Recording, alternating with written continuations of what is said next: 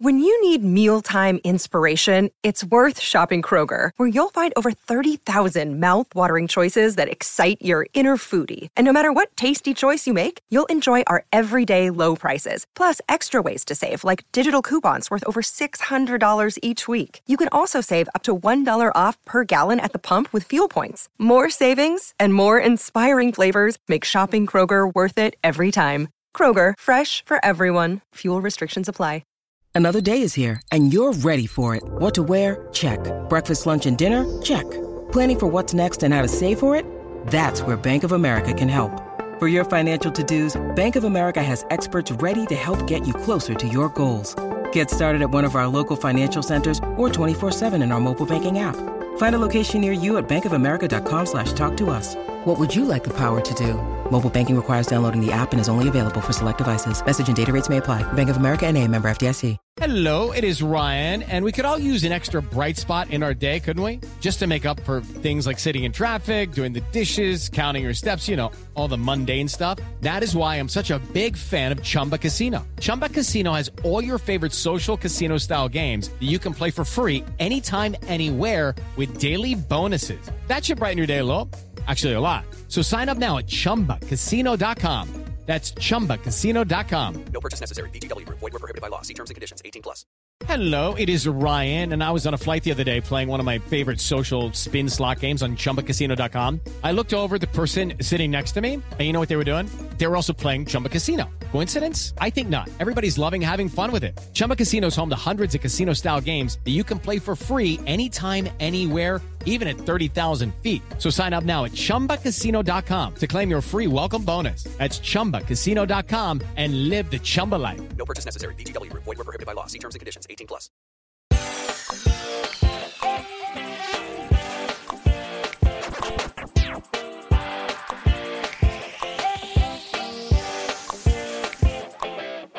Stranger Things Season 4 is over, but we are just getting started here on Post-Show Recaps. Hello, everybody. Mike Bloom here, welcoming you back. After a brief sojourn, we have finished the first era of Stranger Things Season 4 coverage, maybe the second era, because we pushed through the first 7 episodes, took a hot second to answer some feedback, do a Vecna battle that actually ended up probably in the same place as the actual Vecna battle did, watch a couple more episodes, did a few more podcasts, and here we are to look back on the entirety of Stranger Things Season 4 as a whole, look back on Volume 2 specifically, and perhaps look ahead to what's coming with Season 5 in 20XX. Who is to say? But Josh is, of course, not here. He's taking a brief sojourn to the upside down, as it were. We wish Josh all the best and hope the demo bats don't bite at night. But in his place, I have assembled 2 lovely guests here, luminaries of post-show recaps, who I know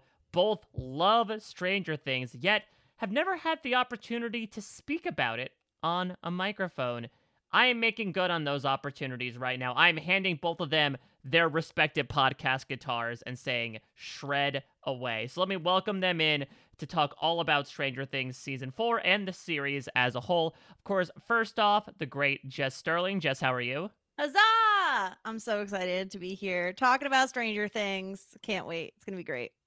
I was going to say, like, you were doing, I don't know, the spin-off set in, like, 16th century Stranger Things with that huzzah. Because it's D&D. It's D&D. It's scary. It's people getting into battles with Vecna. Like, you got to do a huzzah for that. I suppose so. Though a little bit of like a solemn huzzah, considering the way that everything ends. A little bit true. of like a meek, not as much effort put into Huzzah. it. Exactly. Well, I'm going to give a resounding huzzah, though, to this guy who I've had the pleasure of talking to quite a number of times this past week. And now we are rolling it back to the 80s, the era of Soldier Boy from The Boys with Stranger Things. The great Kevin Mahadeo. Kevin, how are you? What's going on? Should I go do some Solid Gold right now? Do some little speak song singing a la Soldier Boy? That's for our Boys fans listening in. But this is the era of hard rock and Metallica, which I am all about. I'm a really big Metallica fan, so hearing Master of Puppets was very exciting. I was commenting in the Discord because I was like, oh, I think this song would be better. And then I got receipt checked because they're like, didn't that come out in 97? And I was like, That's a good point. Didn't even think about the fact that this is the 80s again. And yeah, okay, fair Mhm. enough. And there are already people online that are stretching credulity by being like, Master of Puppets came out about a month before this season March. is supposed to air. So, like, Eddie clearly spent all his free time just, like, practicing by ear, in which case we are truly mourning an incredible musician. Maybe perhaps the next Mozart, considering he was able to learn the entirety of Master of Puppets by ear. Kevin, you surprised me in so many ways, and I guess the most recent being I had no idea you were a Metallica fan. Yes. So I've been, people have told me since I was like 24, I have the musical taste of a 40-year-old because legit, like I loved classic rock, Metallica. Actually, not a huge spoiler, but I saw Thor earlier and full of Guns N' Roses, which is another favorite band of mine. AC/DC, Van Halen. Like classic rock is like my thing, but like Metallica, the Black Album was one of the first CDs I bought. The other being Rob Zombie's Hillbilly Deluxe, which was equally excellent. So yeah, I'm a big like rock person. Said Metallica is amazing. I think Kirk Hammett is like one of the greatest guitarists of all time. I think he's up there with Eddie Van Halen and Munson. And Munson if he did this, right? And Slash, I think equally incredible from GNR. But yeah, and of course I'm gonna have to say Hendrix and Page, or else people are gonna stone me to death. But yes, needless to say, big classic rock fan and a huge Metallica fan. I just actually re-listened to the entire S&M album. Both I had both CDs. Because of Stranger Things and the reigniting of Metallica. I got Napstered by them. I got one of this. I was cease and desisted. So you essentially were doing what a bunch of people have been doing since the episodes have come out. I do believe that Master of Puppets, I don't know if it's jumped up to number one. I think it did hit number one. I read, I think a few days ago, I thought. Yeah, so it definitely has the running up that hill effect, right? Of just like getting this boost in popularity, which is wild, but so much fun considering how epic that sequence was. I want to dial things back, lens it out a little bit, because again, I'd be remiss not to ask you both like your respective histories with Stranger Things in general before we even get into season 4 and what you love about the show so much. Jess, I'll start with you, because correct me if I'm wrong here, your experience with Stranger Things is like rather recent, I believe. It is. I had never seen Stranger Things up until February of 2021.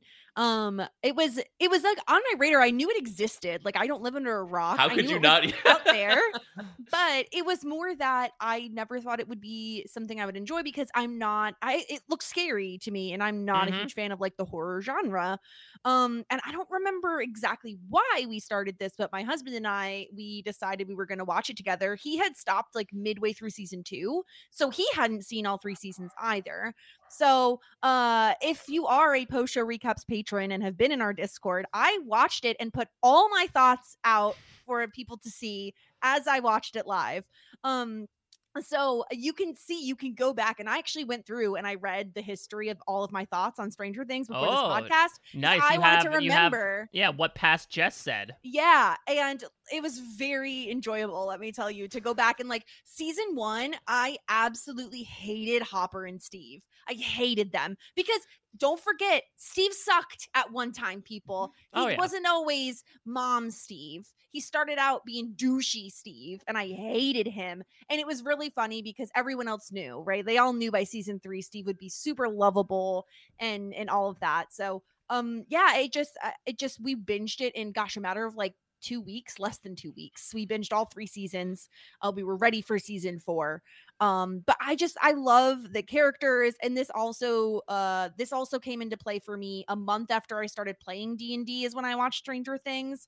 So all of the D&D stuff hit very well for me. I love these characters. There are certain storylines that maybe I think I am on board with. The season 1 is probably the best, although I really love season 3 as well.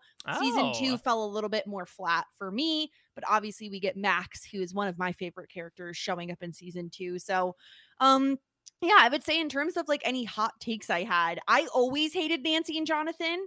I saw that crap coming from a mile away, and I was like, why is he being a creeper? Why is he taking photos of her? What's he doing? Like, I always was like very anti-Jonathan. He's a weirdo. Like, Nancy, stay away from him, please. I was very on the Justice for Barb bandwagon as well. Even though I didn't know that was even a thing at the time, I was very much like, yeah, Barb is the best.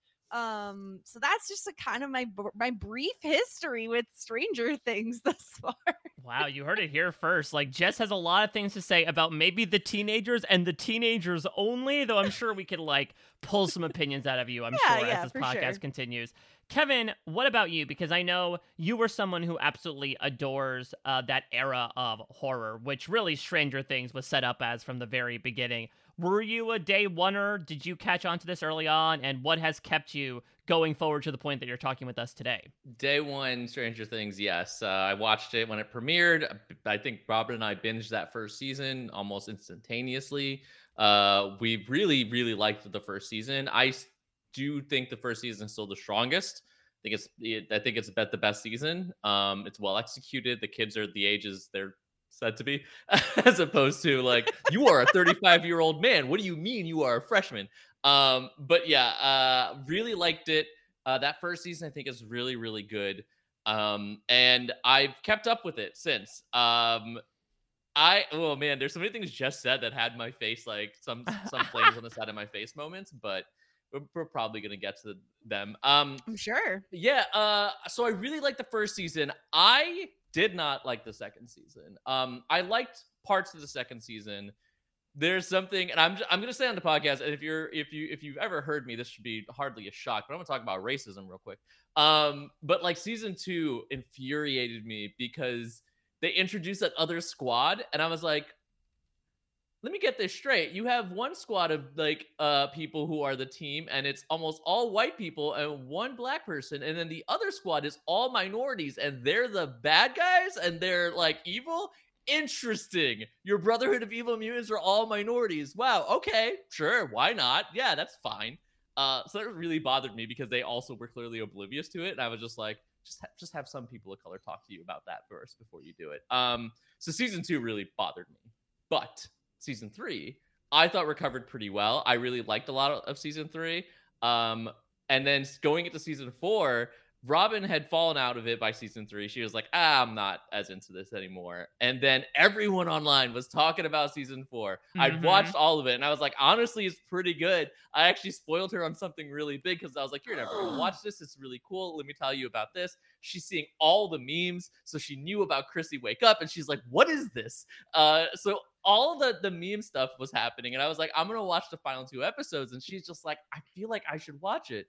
So we binged the first part of season 4 again. Like I watched it with her, and then we rolled right into the final 2 episodes of the season 4, right? The ones that just dropped. Ultimately, we both liked it. I probably liked it a little more than her. I do like the first drop more than the second drop, but I still think this season is very strong. I have thoughts and feelings, shockingly, about the final episode specifically.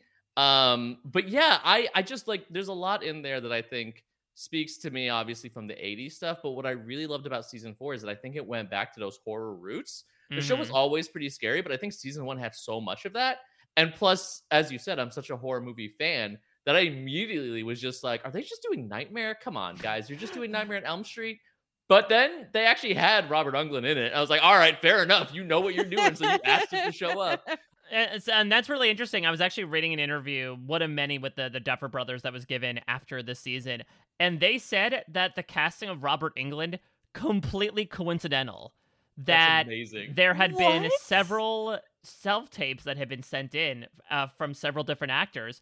And Robert Englund just happened to do it. Like, there was no knowledge from Robert Englund, about the fact that they were doing a storyline that mimicked Nightmare on Elm Street. And so they were like, holy shit. Like, first off, that's Robert effing Englund. And B, like, God, talk about circumstances lining up in a weird fashion. Like, we have to get him on to do this thing. So, yeah, if the Duffers are to be believed, they did not seek out Robert Englund. It was just the winds of fate blew him into our proximity for season 4. Well, what I love about it, too, is, and this is what I mean, like, they were doing Nightmare, and I was okay with it more or less, right? Because I think seasons 2 and 3, part of the not as good as 1 for me is that it became so much more of just direct references, right? Where it's just like, yo, they're wearing the Ghostbuster costumes. I'm like, right. And like, you know, there's just like, here's the thing. And I'm like, yes, I do like the thing. But with this, it's not, it's Nightmare, but it's their own take on Nightmare. Like the visuals are different.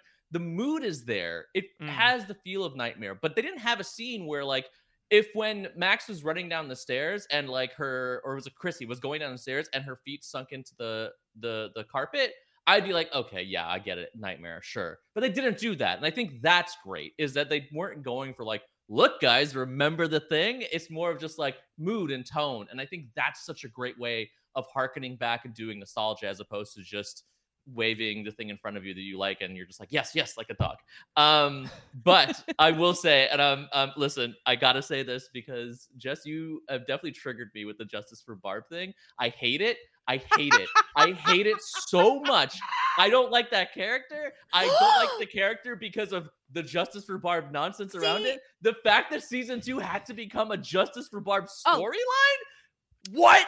No. I am there with you, Kevin. See, you have to remember that I watched season 1 in a bubble. Like, I didn't know that had existed because at the time that it was released, I wasn't in that like vicinity. I wasn't in that environment. I didn't know Justice for Barb even existed. I think my problem in watching season 1 was I was like, why did they kill off Barb when they could have just taken stupid Nancy? Like, I want Barb around, get rid of Nancy. And That's then season wild. 2, Why?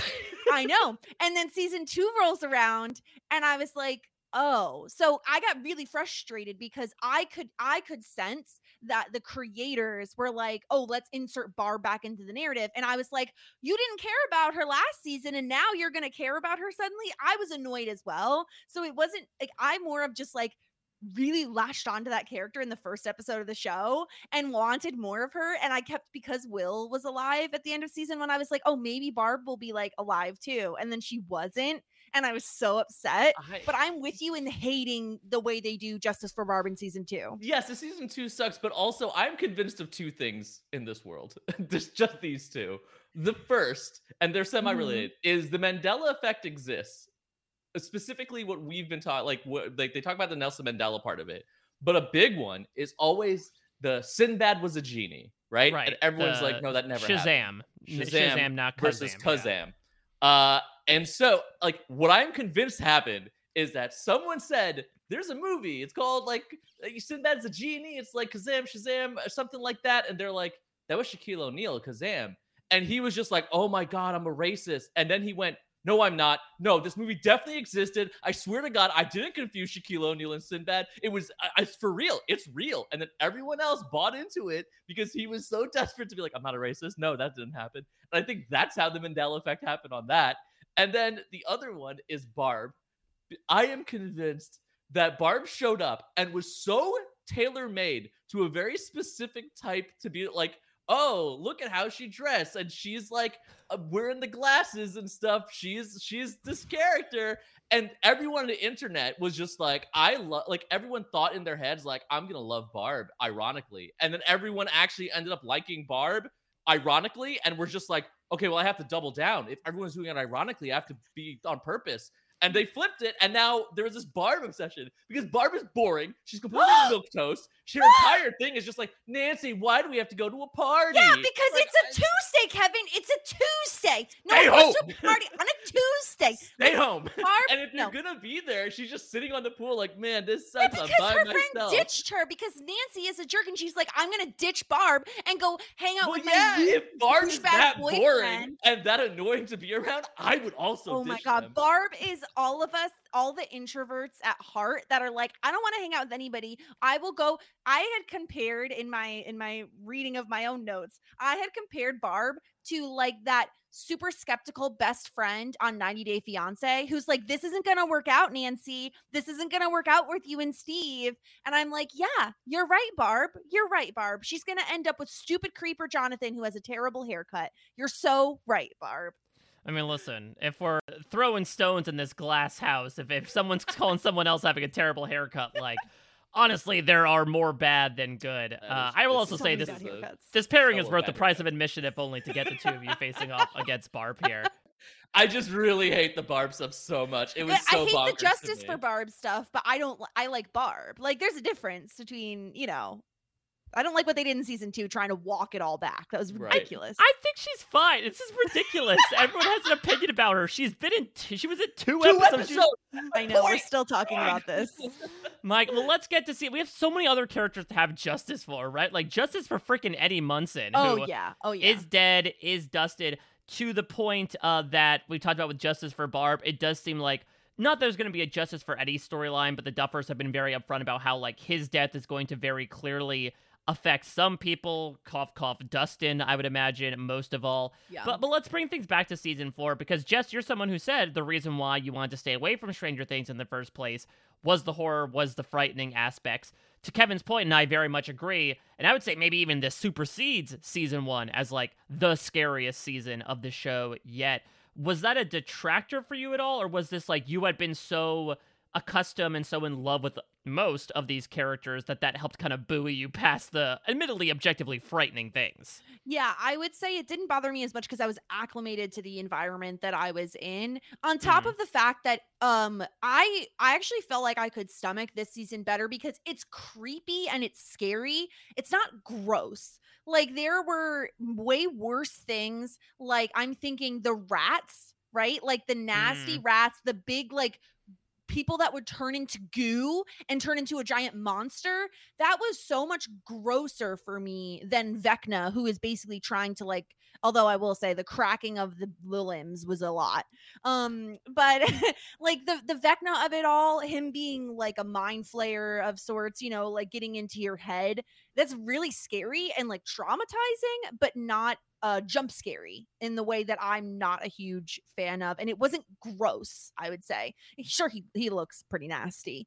But I was able to stomach it. And I thought that they did a really good job of like immersing you in and getting you scared, but not being like jump scare for jump scare's sake. Yeah, Kevin, what did you think? You sort of alluded to it before about the way that the horror ended up playing out. Like you said, separating itself from Nightmare on Elm Street with every single bone that ended up cracking starting in that first episode. I love the horror element of this season and the fact that they amped it up. I think they just made the horror slightly more adult as well with the graphic death scenes, I guess. And I agree, there wasn't jump scares. It really was about mood and tone and atmosphere, which is the horror I prefer versus like, boo, something came out of the shadows. And so I really liked that. I honestly was really into it from the, how they were playing with it to begin with. But then that ending moment, of course, with the Chrissy, can you wake up? Chrissy, wake up. I was just like, like, it was just such a like, oh my God, Stranger Things just went adult. And I thought that was really great. And obviously that's a motif that carries on.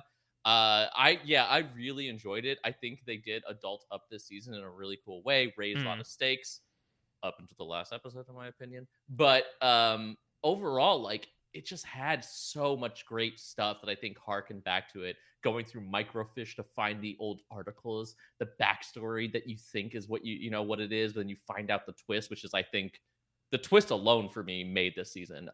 It's phenomenal. Episode 7 is probably my favorite because, like, holy shit. Like, not only just that, but the score in the reveal of that and when they do the actual backstory, I think is like A+.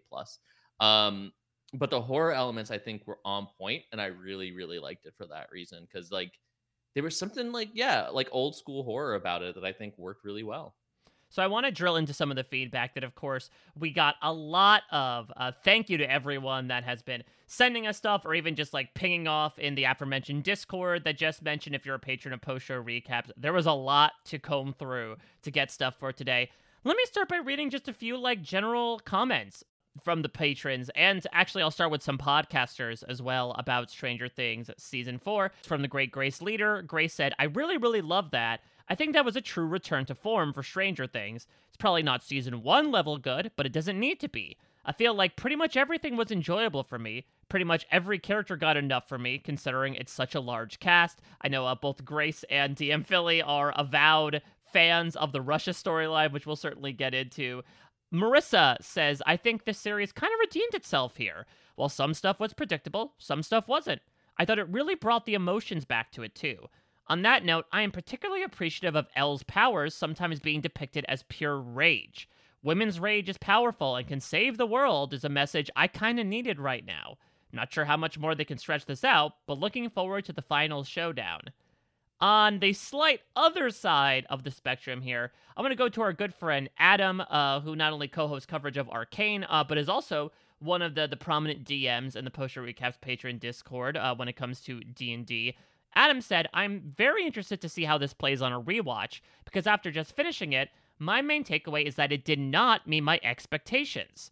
It's possible that I was expecting too much, but considering the magnitude of the show and the potential of the story, combined with the overall prowess and excellence we have been getting, I actually don't think that is it. I think there was just too much here that missed for me. He goes in to talk about, like, how he feels the Russia storyline was indefensible in retrospect, some Mike and Will stuff that was left on the table. He basically alluded to the fact that he, in so many words, felt like the original core four were kind of sidelined this season in service of a lot of other character storylines. So I thought it was a really interesting perspective from Adam as well. That, again, I don't think is entirely negative, but perhaps pushes against that more general opinions of, this was great, really enjoyed a lot of it. Let me sort of distill that through both of your opinions. Jess, I guess either in response or just completely corollary to it, what were your thoughts on season 4 overall, now that we have all 9 episodes in the rearview mirror? Yeah, I think I probably fall somewhere in between like Marissa and Grace and Adam, because Russia did not work for me. I found myself struggling to pay attention in those scenes. It felt like very aimless and kind of, I think one of the hard parts is we're lucky in that the episodes were lengthy, and the final 2, of course, were super long, and we got a lot of content because there were a lot of storylines that felt really far away, you know, obviously geographically, but also storyline wise from the main central group. And I think the problem is they had heavy hitters and like guaranteed successes all together sometimes in one group. And then you kind of had these side ones that you don't care about as much. For me personally, I'm not the biggest Jonathan fan and I'm not the biggest Mike fan. And so when you have those two in one group, I'm like, I don't know. I'm my attention. I mean, Argyle knocks it out of the park, right? Argyle was the only thing keeping that group afloat for me personally. Like, he made me enjoy that experience, whereas Russia really didn't have anything to redeem it. It was really boring. It dragged on for too long. I thought that, honestly, and I don't know that I'm not saying I wanted Hopper to die in season 3, but I kind of take issue with the fact that the show seems to like undercut their own deaths. And I really wish shows wouldn't be so afraid to kill off main characters, because let's face it, we're in season 4. We finished season 4. We have 1 season left. You can't survive 1 season without some of these heavy hitters. It would just give so much more emotional impact if they stuck the landing on them.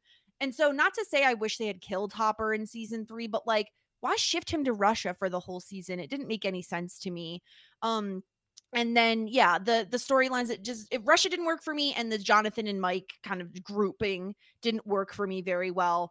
And then, like, I don't know if we have other feedback on the undercutting death stuff, but I could table that for when we get there, because I just think they could have given us more than what they gave us in terms of character deaths, I think. Well, no, I want to tee that up for you. Like, do you have specific suggestions? Were there specific beats, I guess, within the finale mostly that you felt should have been differentiated? Yeah, I mean, I think the problem is we all knew Eddie was going to die. Like, that was pretty predictable. Like, Papa dying was, I loved the way they killed him, even though, again, we want him dead, right? We want him dead. So I don't think that's like an emotional experience for us as much. It's a little emotional, I guess, when you look at like 11 didn't give him the satisfaction of like that's the really only thing. And then I love Sadie Sink. Max is one of my favorite characters, but I feel like having 11 do the revivify thing kind of undercuts it, because we're not dumb. Like, the viewers are not stupid. We all know they're not going to revivify Max and then leave her in a coma all next season. Like, we're smarter than that. I am assuming she's going to wake up, or maybe 11 uses her mind or something like that, right? It just felt too easy. We literally just saw this girl's limbs broken in half. She can't see, and yet we're keeping her alive. It just felt like the Eddie death was so traumatic for Dustin. Imagine Max dying. Like, that is massive. That is huge. You have 1 season left. Like, commit to some character deaths. I just think they they hit the low-hanging fruit. I love Eddie. He's only been here one season. Like, they hit the low-hanging fruit. Be okay with losing a main cast member of some sort. Kevin, I would imagine that since you were not alone, as Jess was saying, that some of your perhaps resentment towards the finale came from that choice. It's a lot of stuff. For Jess might be wrong about Barb, but she's right about a lot of this stuff. She's right about the other redhead in the show. Jess had a lot of the notes that I think of how I feel about the finale, and I think I'm with Adam on. I think it was a bit of a letdown, or didn't build up to where it should have ended. Let's start with the Russia stuff, especially because like Adam said, curious in a rewatch. I rewatched it, right? I rewatched the first 7 episodes heading into the last. The Russia stuff is very bad, and the reason why is because not only does it drag, but they literally progress the story for 4 episodes and then drag them back to the start. Because it's like Hopper's trying to get out. He gets out. Whoop, they're all captured. And now the only thing that's different is that now Joyce is on the way. And it's just like, she was already on the way. So like that entire storyline was just, oh shit, we have to like kill minutes. Like, right? Like it was just like, we have 3 more episodes. We didn't plot this right. And the other part that leads to it is that the Russia payoff was just not there. It was a reuniting of them. Great. But the payoff itself wasn't there. And that leads into what I think is the structural problem with the finale. There's a lot of disparate pieces going on, and I think the original intent is interesting. I use this example a lot, but it's from comics, and what they essentially were doing is pulling back from like the old Justice League, Justice Society crossovers they used to do. The modern day one that I use is always 7 Soldiers of Victory. It's a comic series written by Grant Morrison. It's really great. And the concept is these different characters, they're all fighting this evil and they're all doing something to stop it, but none of them know that the other people are even doing this. And so they're all working together and taking down this bad guy in different pieces. None of them have any clue that that's happening. So it's like a team up with a team who has no clue that they're teaming up. It's really effective. It's really well done. It's really cool. They've done it in other comics and stuff, but that's the one I always go to because it's fun. This is what I think they were intending to do. They talked about it, and I was like, oh, this intent is interesting. You have Robin, Steve, and Nancy who are going to go into the Upside Down. They're going to go to Vecna's like physical form. You have Max and Lucas who are going to try and distract him mentally. And then Elle obviously is going to come in that way. And you have the rest of them supporting Elle. And then you have the other part, which is Hopper and them. And I was like, oh, okay. They'll take out the Demogorgon, which is supposed to weaken him and allow them to do stuff. On paper, all of that is like, okay, got it. And of course, Eddie playing the guitar to distract the demon bats. All of it on paper is like, that's really cool. The problem is none of it actually works out. And none of them happens. And none of it actually matters. Because they were so intent on having 11 be 11 to show up and do her thing that she always does, that the rest of them got captured, right? Like, she gets Vecna'd anyway, practically. Hopper and stuff don't do anything until, like, late in the game. And it's not until half of that is, like, meaningless that then they set him on fire and he escapes none of the pieces work. They should have had all the things come together and just be like, Elle's not the most important person here.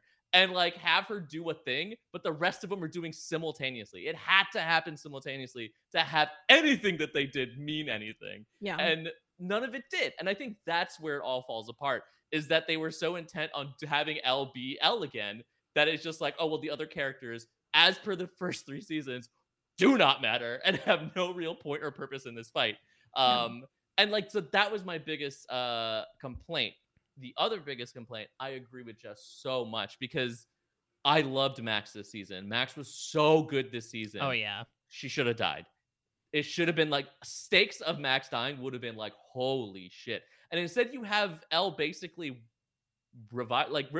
casting Revivify on her. Mm-hmm. But we're not idiots. Jess is right. What they could have done, what I thought they were going to do and could have been at least interesting to set us up for an interesting season 5.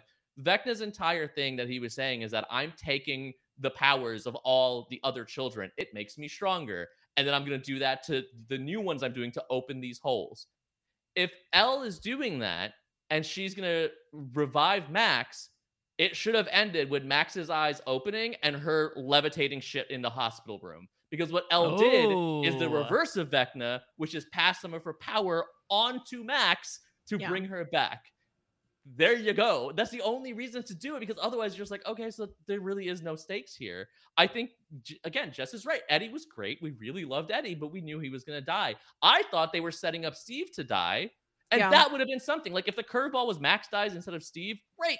But Steve's character arc was like, oh yeah, he's definitely going to die, huh? And then instead it's just like, oh no, Yes. they just do nothing. And It it's was just so like, cool. frustrating. Yeah. Again, one of the other storylines I do have to harp on that I absolutely could not stand was the Nancy and Steve will they won't they. Wow. And This it's is about Nancy such- Jonathan hater. I thought you would have loved this. You would have eaten it up. Well, because they should have. The thing is I loved when I found out Nancy and Jonathan were on the rocks. I was like, hell yes, throw My a God. party, because I don't like them together. I just think they don't work. Jonathan has never worked for me as a character. I will say I loved the scene with him and his brother. Like, that was very nice, but on a relationship level, never has worked for me. But it was so stupid when they spent so much of the season dedicated.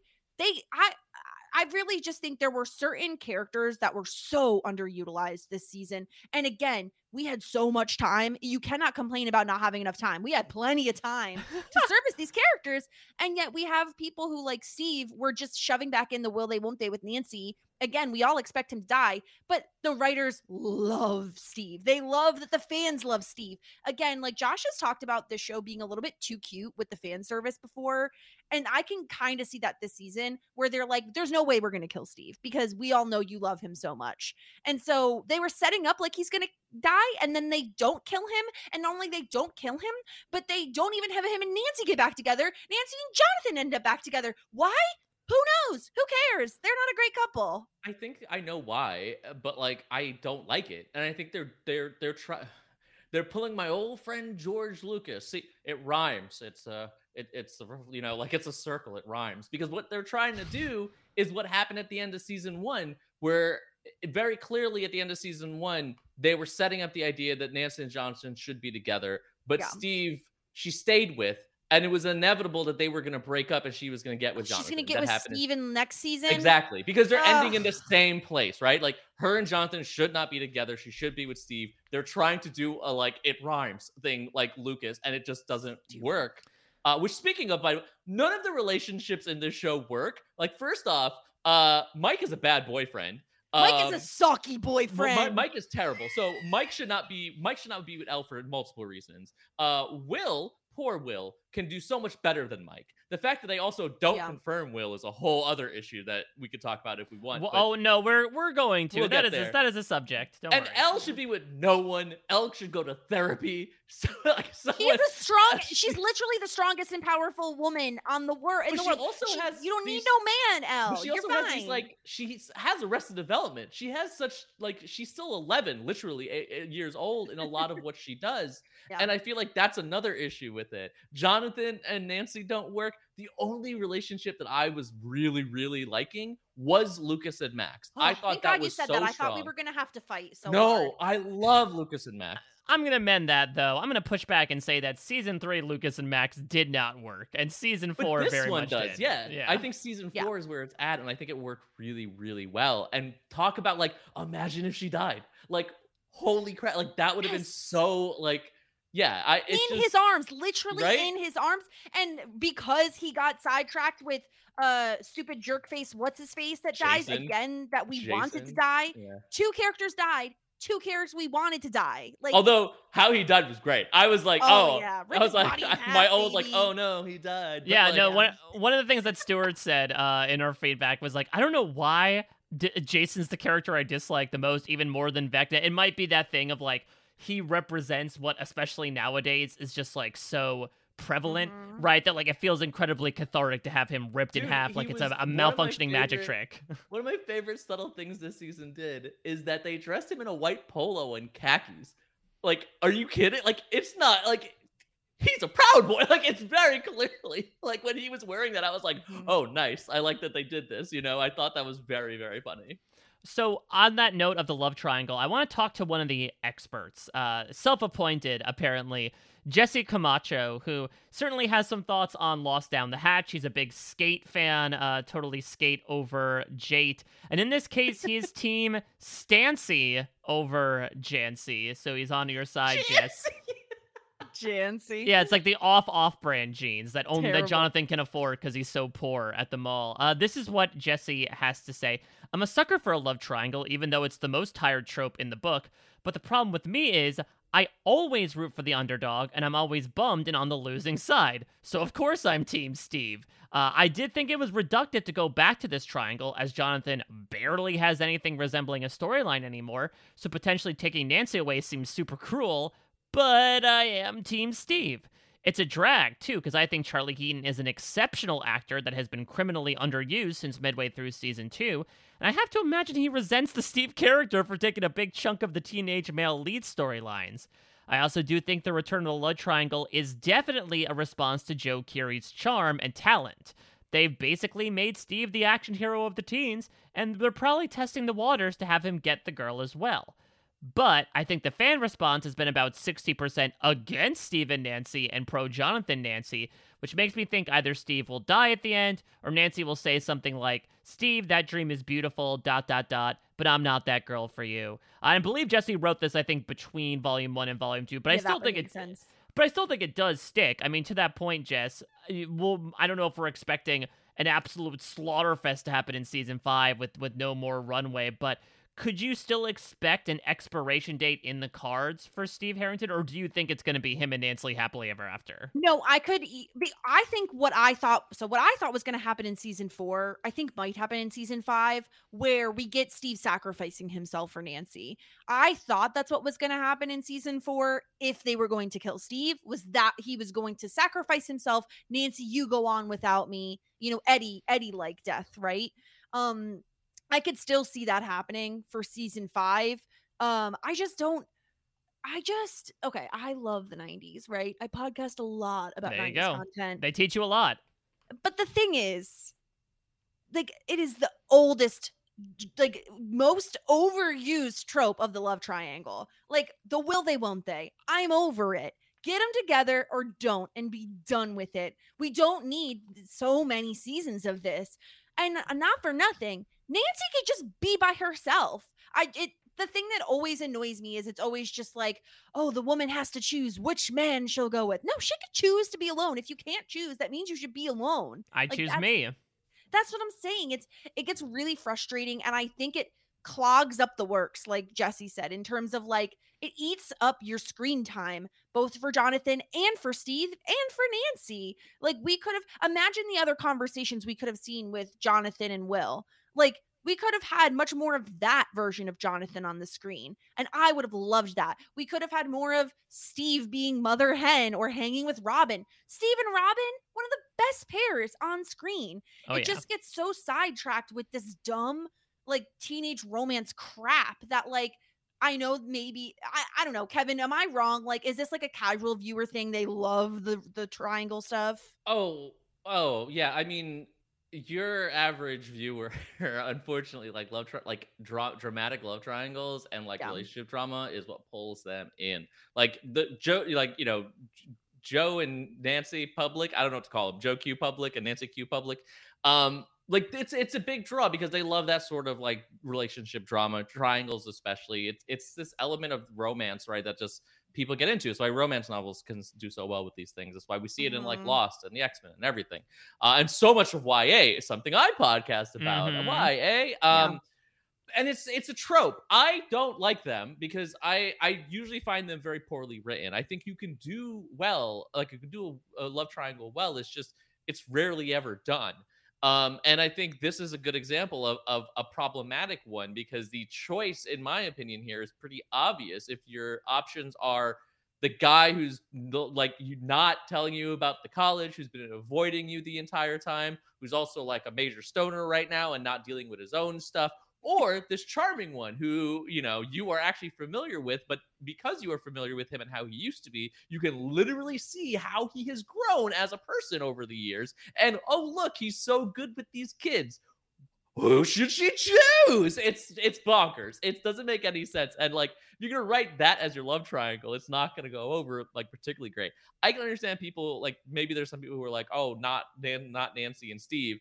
I'm curious about the reasons. I think they can work if they're written well, and this is probably the most like well they've been written in terms of this relationship. Oh I yeah. like the idea because it is a reality that someone can change and grow, and where you were as a relationship years previously, and if you split up and grow as people, doesn't mean that you can't get back together because you have changed, and because that change happened, you can have another relationship.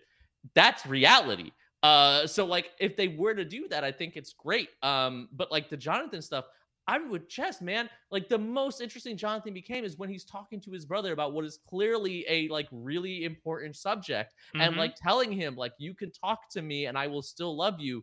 Like, holy shit, why is that not the story we're getting with these two characters? Why is the story Will pining over Mike most of the time, who doesn't deserve his attention at the end of the day? And then Mike is, just Neo and Trinitying in his major scenes. Discover why critics are calling Kingdom of the Planet of the Apes the best film of the franchise. What a wonderful day! It's a jaw-dropping spectacle that demands to be seen on the biggest screen possible. We need to go. Hang on. It is our time. Kingdom of the Planet of the Apes. Now playing only in theaters. Rated PG-13. Some material may be inappropriate for children under 13. Judy was boring. Hello. Then Judy discovered ChumbaCasino.com. It's my little escape. Now Judy's the life of the party. Oh, baby, mama's bringing home the bacon. Whoa, take it easy, Judy. The Chumba life is for everybody. So go to ChumbaCasino.com and play over 100 casino-style games. Join today and play for free for your chance to redeem some serious prizes. ChumbaCasino.com. No purchase necessary. Void where prohibited by law. 18+ terms and conditions apply. See website for details. All right, well, let's get into a couple more things, because again, I definitely want to get back to the Will stuff. Let's shift to talking about the ending of Season 4, because it's a biggin', right? Again, this is their Empire Strikes Back ending. The Duffers have said as much, where even though they, temporarily stave away Vecna, he's far from dead, and what's more so, they got the fourth, albeit temporarily. The gates have opened. The Upside Down is coming to Hawkins. Before we get to any feedback, Jess, what were your thoughts about the way that we left things in Season 4? I thought visually, emotionally, very satisfying. I love the idea that the heroes don't always win. Sometimes something is more powerful than they are, and they get knocked on their asses, and their whole town just splits apart. It was amazing. I love where they left things off. I think it's such a powerful ending. The wilting of the flowers, visually stunning. Again, character deaths aside, I just feel like they have so much left to explore with this group. They left themselves in a really great position for Season 5. I just love the idea of the bell, right? The clock is going off the 4 times. Just a really, really great ending. I thought I loved it. I can't say enough about how visually stunning it is and how amazing it is to watch just an entire city building split in half with just these cracks of fire. It's amazing. It's everything you'd want in an actual game of D&D, but you're seeing it on your screen. It's awesome. Yeah, what'd you think, Kevin? Yeah, I mean, I agree, right? With the caveats as stated, right? Character deaths aside, how they got there, sure. Again, I guess Max is the Han Solo if we're going with the Empire analogy here, frozen in carbonite coma. But the actual ending, the visual, the stakes of where they are, I think is really, really awesome. I do feel like it's such a game changer in a way the previous 2 seasons worked. And it really sets a tone of going into that final season. I think that's really cool. I loved how we got there. I love the moments we got at the end. Honestly, I could have used more, and I'm hoping we get more of Robin and Vicky in Season 5, because I love that entire thing. Justice for Robin's relationships. And I love that scene with Dustin and Eddie's uncle. I thought was very touching and very moving. As much as I was saying, like, I want to be clear too. I thought Eddie's character was great. I thought his character arc was amazing. We knew he was gonna die because, like, sure, but I think it made they made sense for how that character ended up there because of the dialogue about running from the first episode where he talks about sometimes you should run, and at the end he doesn't, right? Like, no, sometimes you stay and fight, or sometimes you bike away and you're running to essentially fight. I mean, metaphorically. The Duffers have said something really interesting though in interviews about how they felt like ever since Chrissy dies in Eddie's trailer at the end of episode 1, like, he is doomed, right? And and Josh and I talked about this a lot through the process, and especially why I kept seeing that Eddie was going to die, not just because beloved new character on Stranger Things gets killed off. It was more so like, if he survives, he's gonna be like a wanted murderer. He's going to jail. Sure. Yeah. So there was not going to be a happy ending for this character, and they do like their happy endings. Like, I wouldn't necessarily count the ending of season 4 a happy ending, but it's like a relatively okay stopping point. Like, they could stop and take a breather for a second before they jump back into the unknown. And so, yeah, it's tragic though, and it is honestly like maybe a bit of a larger commentary about some of these kids from the wrong side of the tracks. Those who just, like, by happen circumstance wind up in situations where they're damned if they do and damned if they don't. And that's why Eddie as a character is also awesome. Is like he was essentially defending a world that has cast him out in so many ways, even before the Chrissy stuff, right? He was regarded as a freak. You know, he had his small group, but, like, nobody really gave him the time of day. He lived in this podunk trailer. You know, his dad, clearly he had issues with him, but he still chose at the end of the day to save them all from this. And he went out still being considered like this terrible person. Well, Mike, throw it to our other podcast here about the boys, right? Like, there's that line in the final episode about, like, saving people who don't want to be saved, and it's like, that who needs saving the most. Like, that's like Eddie's heroic sacrifice here is for a town that hates him, but he's doing it to save his friends and the people of this town. And, like, you don't get more super heroic than that, you know. That's like the X-Men's entire MO. It's fighting to save a world that fears and hates them. So I think his death is really, really powerful and great and thematic, and his character arc is A+. It's just that you should have also killed someone else, you know? Yeah. But, like, where they ended this season, I think was really solid. And feels so big. Like, Jess, you're right. Like, right, seeing the town literally split apart and then seeing, like, the smoke rise and basically form the Mind Flayer, I think was really cool at the end as well. So, like, I thought the visuals were really awesome there, and I think where they land in terms of, like, a setup is great. And as a whole, again, I did really like this season. It's just I think they fumbled the ending a little bit. Well, here's a couple of logistical questions from Andrew Yu that I find very interesting, and I think will be addressed next season, though. We do have this apparent time jump that is happening, which, again, I don't know about that. God. Oh my God. Are you kidding? They're going to be like the actually 25-year-old men playing 14. They need to jump No, time. I know, but it's more like, how are you going to leave the state of things like this and jump forward? It's more that's confusing and weird. Well, so Andrew Yu asks, are the gates dormant? Did 11 saving Max stop it to some extent since the fourth person didn't die? But we did see the particles at the end, so I guess not. So what do you think, Jess? Like, it seemed like 2 days had passed and, like, nothing else had come out of the Upside Down. But, like, do you think things are okay on the Western Front? The way I view Vecna is kind of like, again, looking through the lens of D&D, I think makes sense, where he's injured, right? Like, that he took a lot out of him. Molotov cocktails were thrown at him. Nancy used a sawed-off shotgun. Most I've ever liked Nancy, ever, in my entire life, is when she's hurting things. It's so fast. It's amazing. She is the best when she is, like, shooting a gun. That's going to be the spinoff where Nancy becomes like Rambo, hurting things, coming to Netflix in 2026. Her shooting off a sawed-off shotgun, amazing.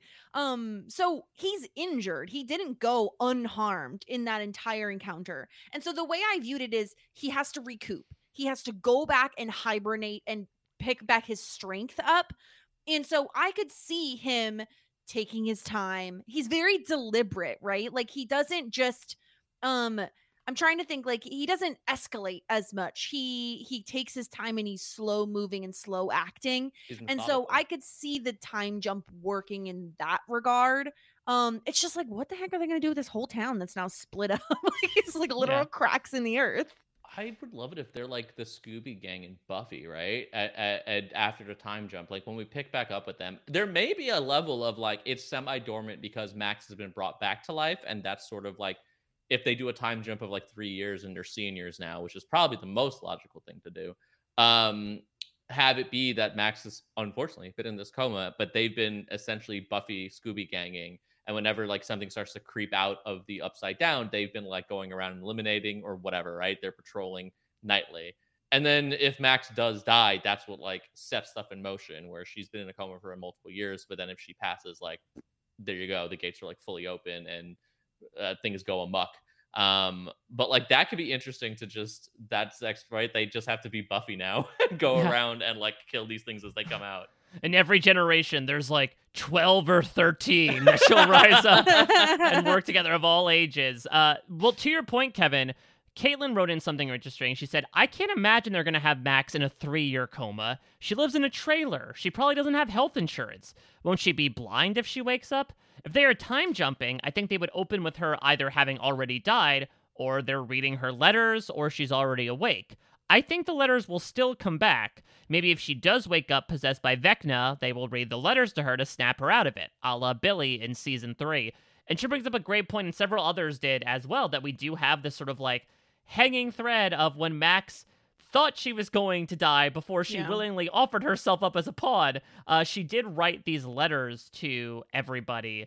What do you think, Kevin? What do you think the chances are that these letters end up becoming a key crux of whatever Max plot is going to ensue in season 5? I mean, it could be possible. The end of the season had 11 trying to essentially look into her mind and finding nothing. So, you know, the implications there are sort of bleak and dark. I mean, I feel like the letters might come into play, but if they do a 3-year time jump, that's gonna be wild. I also just can't like that. There's just so much there to unpack of the idea too. If she does wake up 3 years later, and it's just like, what happened? How did I survive? What did you do? Which is why, again, like the ending place for Max is very, very, very weird. And I'm wondering now, actually, is if this would suck, is if she was meant to die and kickstart the season 5, and because of the time jump necessity, because they got older, they had to keep her alive somehow to put her into a coma until they can do it, right? Because like if they filmed this back to back, if they did this season and 5 back to back, they could just continue, and it's just Max dies, the gates open, and then season 5 is them all dealing with this immediately. But the fact that they have to wait at least a year just to start filming, means those kids are going to age even more. So they're just like, we have to time jump, and the only solution then is to delay the gates fully opening by having Max get revivified briefly, which, oof. Yeah, well, the Duffers have said that I believe they're taking the month of July off, and writing for Stranger Things Season 5 officially starts in August. So, yeah, it's going to be a hot second. I did see several fan-made graphics have said, like, 2024. That's what I've thrown out there. There's been no official announcement from Netflix, but to your point, Kevin, about the schedule, I think that we'd have to rely on that because I know that they broke it up into 2 different segments this time. It could do it again, but I don't know if like the Duffers would want to do that, especially for their final season. It seems like they also partially had to do that because of VFX, of like they were really under the wire with getting all the effects in time. So they're like, all right, we better save our big budget finale, give us an extra month, pad out that budget and that calendar to do so. And if you also want to be conspiracy theory, there's other reasons. Yeah, well, there's some other stuff as well in terms of when billing cycles might come into play. Correct. As well, wanting to get a little bit more bang for your buck. So we talked about the love triangles of it all, but let's talk about a different type of love. Let's talk about Will, because there was a Will, there was not a way this season that he was going to find true happiness.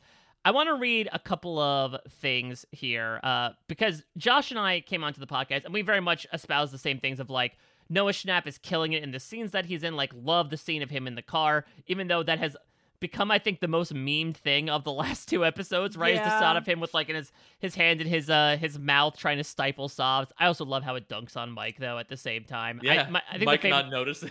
Yeah, I think my favorite one that I saw was the infamous meme of the 2 people on the bus, and like one is sad and one is happy, and that's Will and Mike essentially in the backseat of the car, which is just so apropos. But we pretty much said like the scenes are great. I don't think it's our position to say whether or not it was enough. This is what a couple of people have to say from that perspective. Caitlin says, and this was in between Volume 1 and 2, I know they're going to have Will be in love with Mike, but I really hope not. I personally feel it's problematic to show that a straight and gay man can't have a platonic friendship. It feeds into so many stereotypes and the toxic masculinity that straight people think their gay friends are in love with them. Any emotion has to be followed with no homo. And she gives a good example of like Regina George and Katie ditching Janice because, she must have a crush on them. And she's worried that this plot line would ostracize Will knowing Mike is straight after Robin's line of ask out the wrong girl and I'm the town pariah. I know not everyone would see it this way and just think it's cute or cringe or think that the best relationships start as friendships, but I don't love this plot. I haven't heard anyone else voice this concern.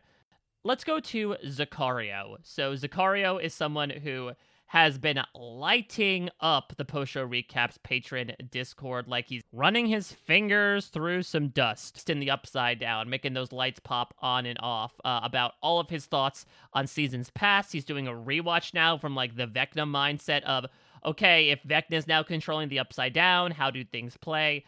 He had a lot to say, but pretty much in this capacity, we're going to focus on the Will Byers of it all.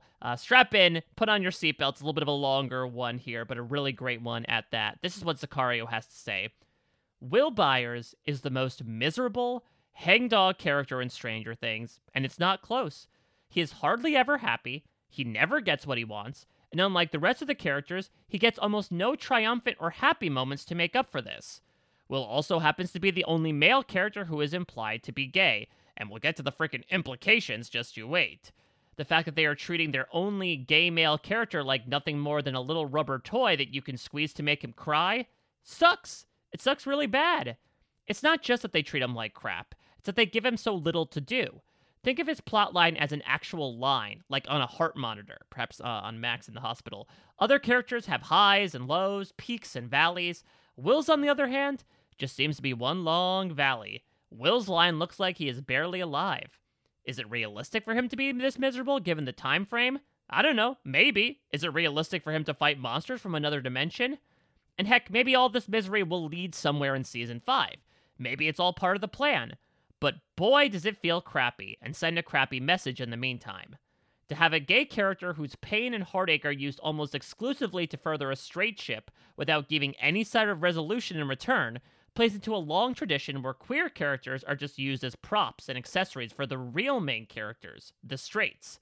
The fact that Mike is so needy, emotionally stunted, and dense that he needs his best friend to break his own heart in half and lie to him in order to convince him to tell his girlfriend he loves her, well, that doesn't make me feel great about Will, Mike, or Mike and Eleven as a couple. This July, quite a few of us are feeling like poor corn-stabbed Steve. After 3 seasons of hints, allusions, symbolism, and quote, up to your interpretations, the Duffers promised us that this time would be different, that they would address or resolve the issue of Will's sexuality. They promised this multiple times in interviews and on Twitter. They did all of this during Pride Month too, by the way. And then Volume 2 rolls in, and it wasn't different at all, was it? The hints were slightly larger, the allusions less ambiguous, the symbolism more obvious, but at the end of the day, it's still, quote, up to your interpretation. Which, if you want to see why that's not good enough for many of us, just look at the Facebook comments. And he proceeded to post a bunch of screenshots in the Discord of people who maybe did not necessarily get the nuance there.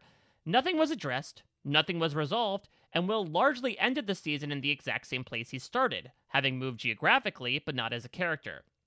To put another way, queer men are somehow still in the position of debating with people whether or not we even, quote, exist in the alternate 1980s envisioned by the Duffer Brothers. It is apparently up to everyone's interpretation. I just cannot abide how they have handled this. The Duffers have an incredible character in Will. They have a tremendously talented young actor in Noah Schnapp. They have an incredible opportunity to make a statement, to make a positive example for people to look to give queer kids some amazing representation in one of the most popular shows in the entire world at a time when it can feel like the walls are closing in on them. And they just keep wasting it. The story isn't over yet, but my faith is shaken. It's shaken so badly that depending on how I'm feeling when it releases, I might not watch season 5. At least not right away. I might just wait for specific spoilers to come out. I might wait for other people to tell me how Will is treated. If they finally do something with him, great. But if not, I don't think I can stomach watching another season of wasted opportunities. So, a long one, but a good one from Zakario and Caitlin as well, giving I think some incredibly valuable opinions from their perspectives about what happened with Will here. Jess, is there anything you want to add or bounce off of there? Yeah, I mean, I would say I'm with Zakario on his opinions on Will, and specifically I think he covered it in terms of like the queer territory. Definitely agree in terms of representation and the fact that we could have seen so much more. Oh yeah. I do want to hit on the fact that like Noah Schnapp is absolutely fantastic, and every single season he is one of the characters that I was referencing when I said that they really just didn't spread the wealth in terms of screen time.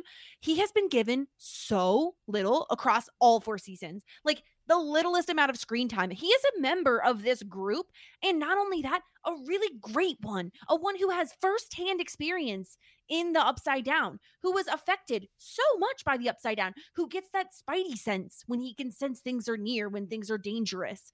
There is so much value to be added by him as a character and the actor himself, who we've seen when he is given very little to work with, he lights up the screen. And so it's really, really annoying that other characters are getting so much, and he seemingly is constantly just getting the shaft in terms of no screen time, no airtime, no content. What content he's given is, again, like Zakario pointed out, like he doesn't get fun moments. He's the one who's, oh guys, can't we just play D&D again? Like they give him such crap, and it really like makes me hate the character of Mike even more than I already did. I didn't care. I've never really cared for Mike. He very much gives off that like first person character itis, where it's like, oh, he's the main character, but he's so boring and bland that we don't care about him because all the other characters around him are so much more exciting.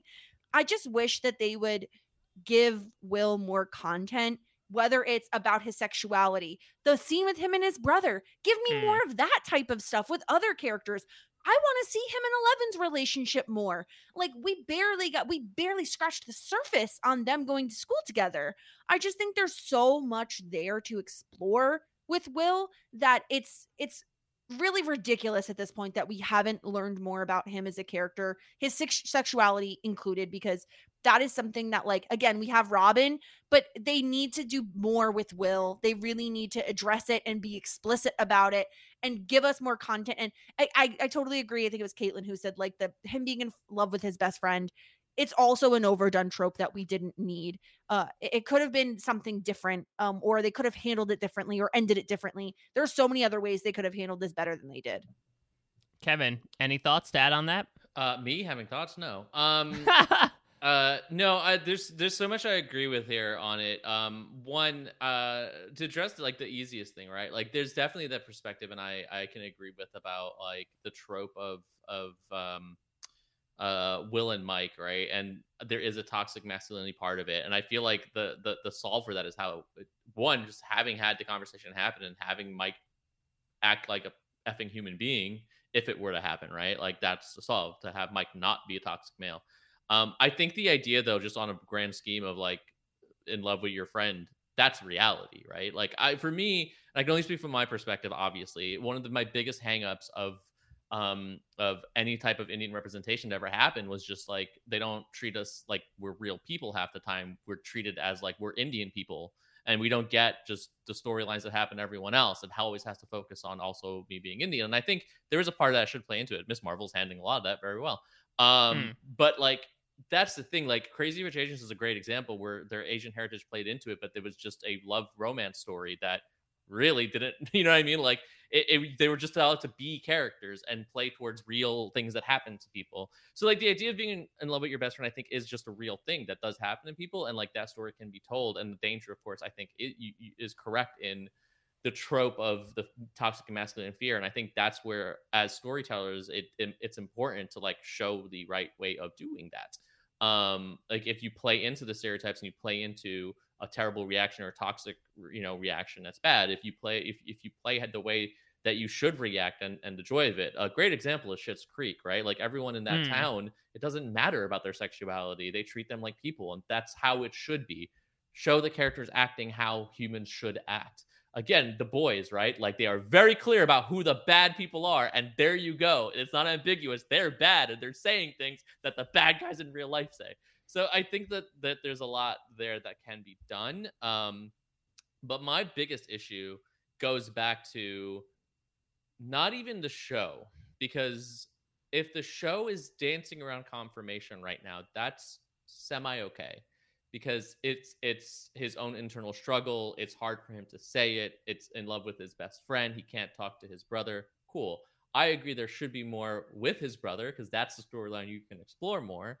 But the fear of admitting it can be real. The problem is that when you exit the show and in real life, the interviews refuse to actually say it, that's an effing problem.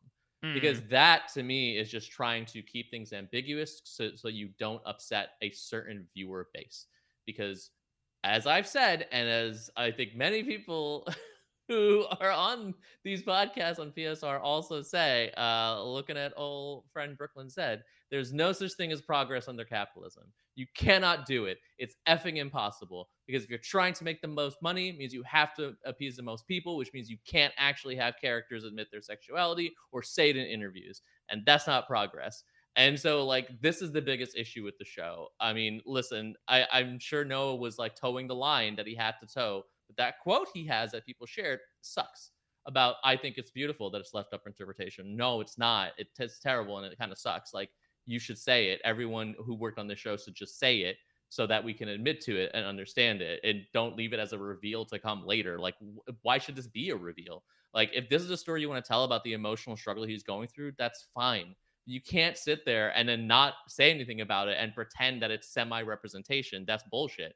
You don't get your cookie for that. Absolutely not. So that's my major issue, because especially it's something we're seeing constantly. We're seeing Disney constantly talk about like how this is the one, you're gonna get it. And it's like, nope.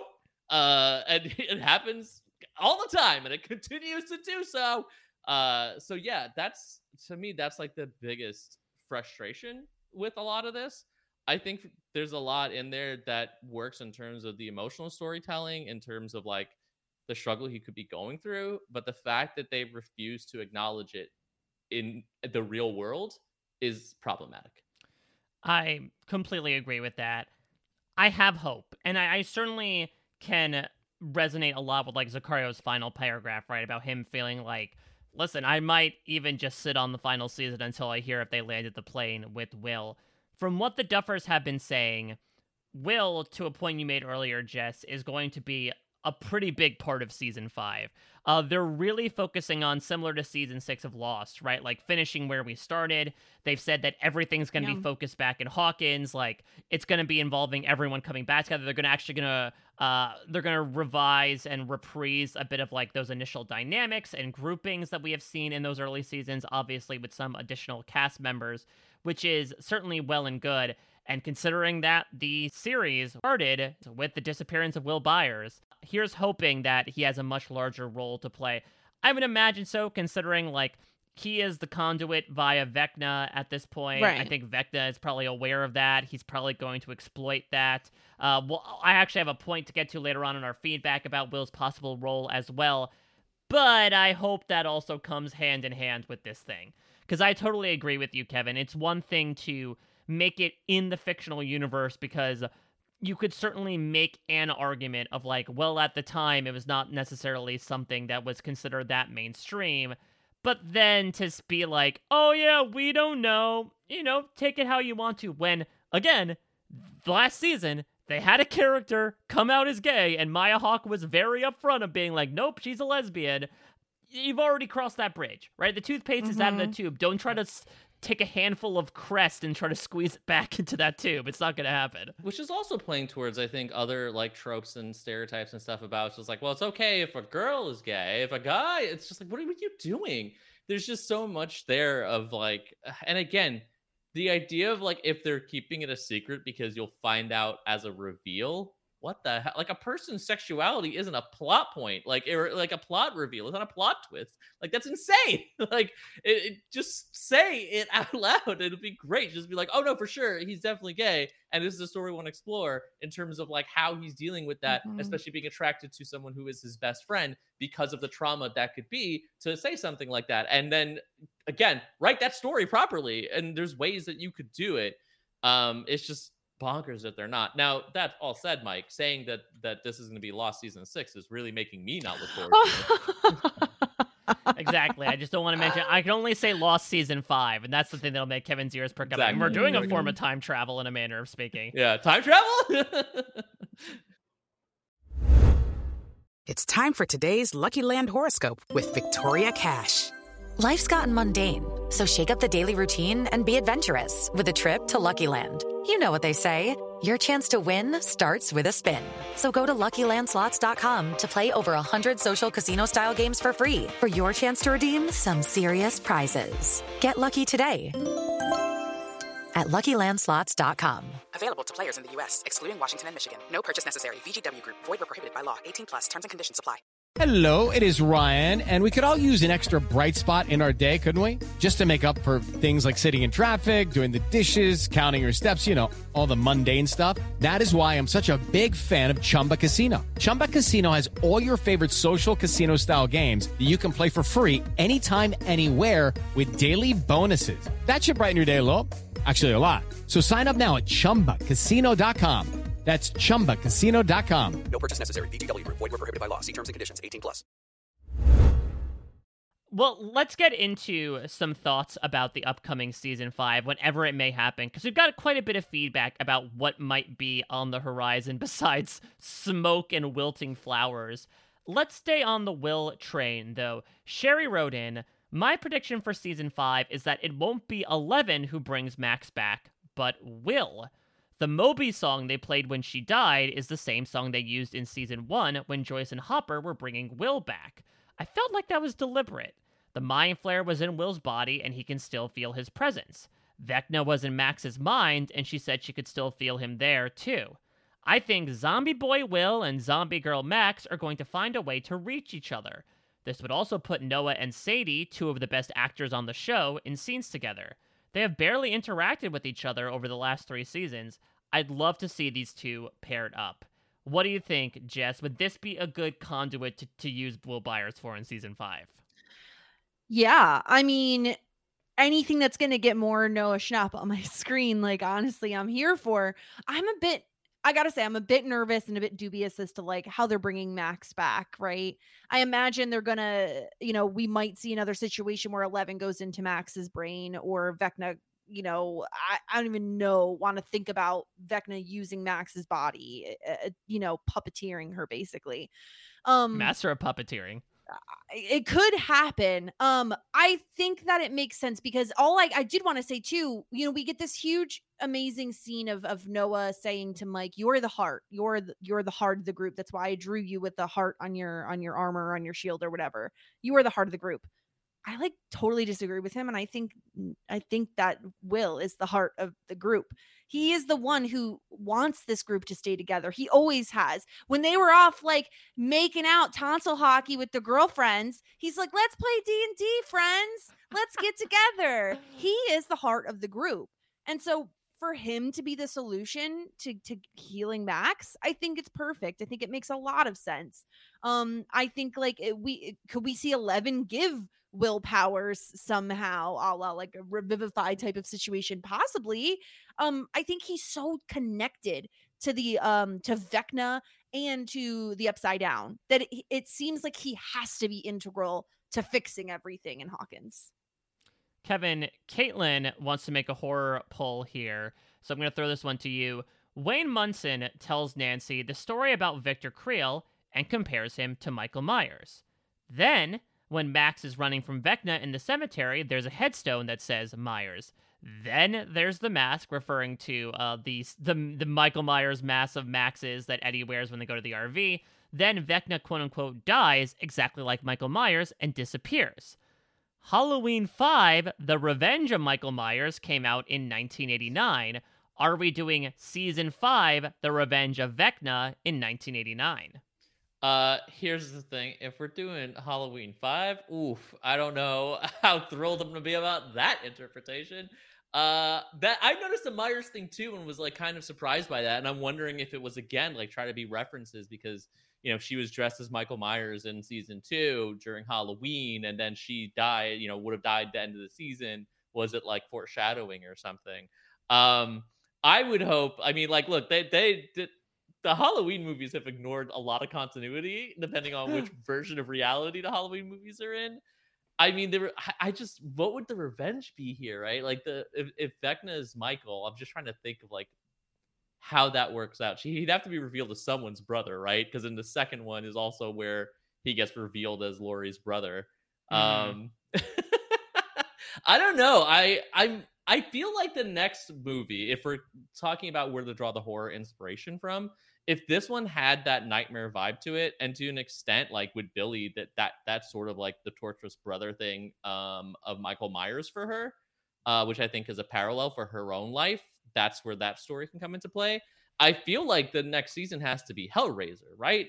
Like, I think that's where it kind of has to go. Like, it's literally the gates of hell have been opened, and now they've got to figure a way to close the puzzle box. So my pull for that would be like the next season drawing from Hellraiser, which would be really dark and adult for this show, but could be real interesting in terms of just visuals. Yeah, to connect back to one of the first podcasts we did this season, Josh said he actually watched Hellraiser in anticipation for this, because I believe in addition to Nightmare on Elm Street, the Duffer said they took Pinhead as an inspiration, and he's like, yeah, that was Has Josh ever seen Hellraiser? I think he's watched it, but it was the first time in a long time, and he's like, wow, okay, well, I did not remember that. If David Harbour continues with the hairless look and starts sticking some needles in his head, then maybe we feel like that's the direction that we're going in. The direction we're mainly going to be going in, though, from a Cardinal perspective, is Upside Down. And that's one thing the Duffers have really hammered home in their interviews. This idea of, you don't know anything about the Upside Down. Season 5 is when we're going to introduce it. And they specifically call back to this moment in your beloved episode 7, Kevin, when they are looking through the old Wheeler house in the Upside Down, and they figure out that it is essentially like a snapshot of Hawkins taken on the day that Will disappeared. And it seems like, at least from this perspective, they're kind of, you know, Westworlding us a little bit, right? By being like, you don't know what it is yet, so, like, you can try to guess, but we'll reveal it in season 5. Let's harbor some guesses here. Jess, do you have any thoughts as to, like... Harbor some guesses? Exactly, David Harbour, as to the mystery of the Upside Down. Did you have any, like, hard and fast theories about what it might be, or specifically that entire time snapshot thing? Gosh, we're talking about the, like, when they get to the Upside Down and it's like time has stopped on the day Will left, right? Yeah, exactly. I feel like it has to be D&D related. Like, it would be weird if it wasn't, right? Is it one of these other realms? Something like that. It could be. I don't know. I mean, whatever it is, it looks real dark and real spooky. So I'm excited to see what they do with it. But I don't know if I have any like actual guesses as to what. I'm trying to think, is there like a shadow realm, right? Like there's like a shadow realm out there in D&D. I don't know a ton about the realms though. Kevin, what do you think? Hang on. I just realized something. I have to jump backwards. Caitlin, who was just asking about the 5th Halloween. Now I'm like, wait, because the 5th Halloween is the one where Jody, the daughter of Laurie of Jamie Lee Curtis's character, is able in the 5th one to see through the eyes of Michael Myers, so she's able to know like what he's doing. So maybe that could work, because if Max is in the coma and then wakes up and can see through Vecna's eyes, that could be a hell of a connection. Especially coupled with Will, who can now sense the monsters. That is actually, so now I'm like, I that'd see be a amazing thread here. So I just Max comes out of her coma. She opens her eyes. They're like ice blue, a la Vecna. That'd be really interesting. That would be so interesting. Sorry, it just occurred to me because I was like racking my brain. And I was like, why the fifth one? And I was like, oh wait, the fifth one is where this happens. Okay. That said, the fifth one's not good. I mean, 4, 5, and 6 not great. But anyway, yeah, I'm very, very curious about, I guess, the mythology of the Upside Down and where they're going with it, because I thought, and this is where it gets a little confusing also in the last episode, I liked the conceit but was very much just like, but wait, because we have number 1 Henry Vecna, whatever we're gonna call him, talks about how he falls into this realm and it looks like it's like nothing yet, right? Like it's just there's these darknesses, there's like the Demogorgons going around, like they're not like actually fully Demogorgons that we know yet, like they haven't evolved to that point.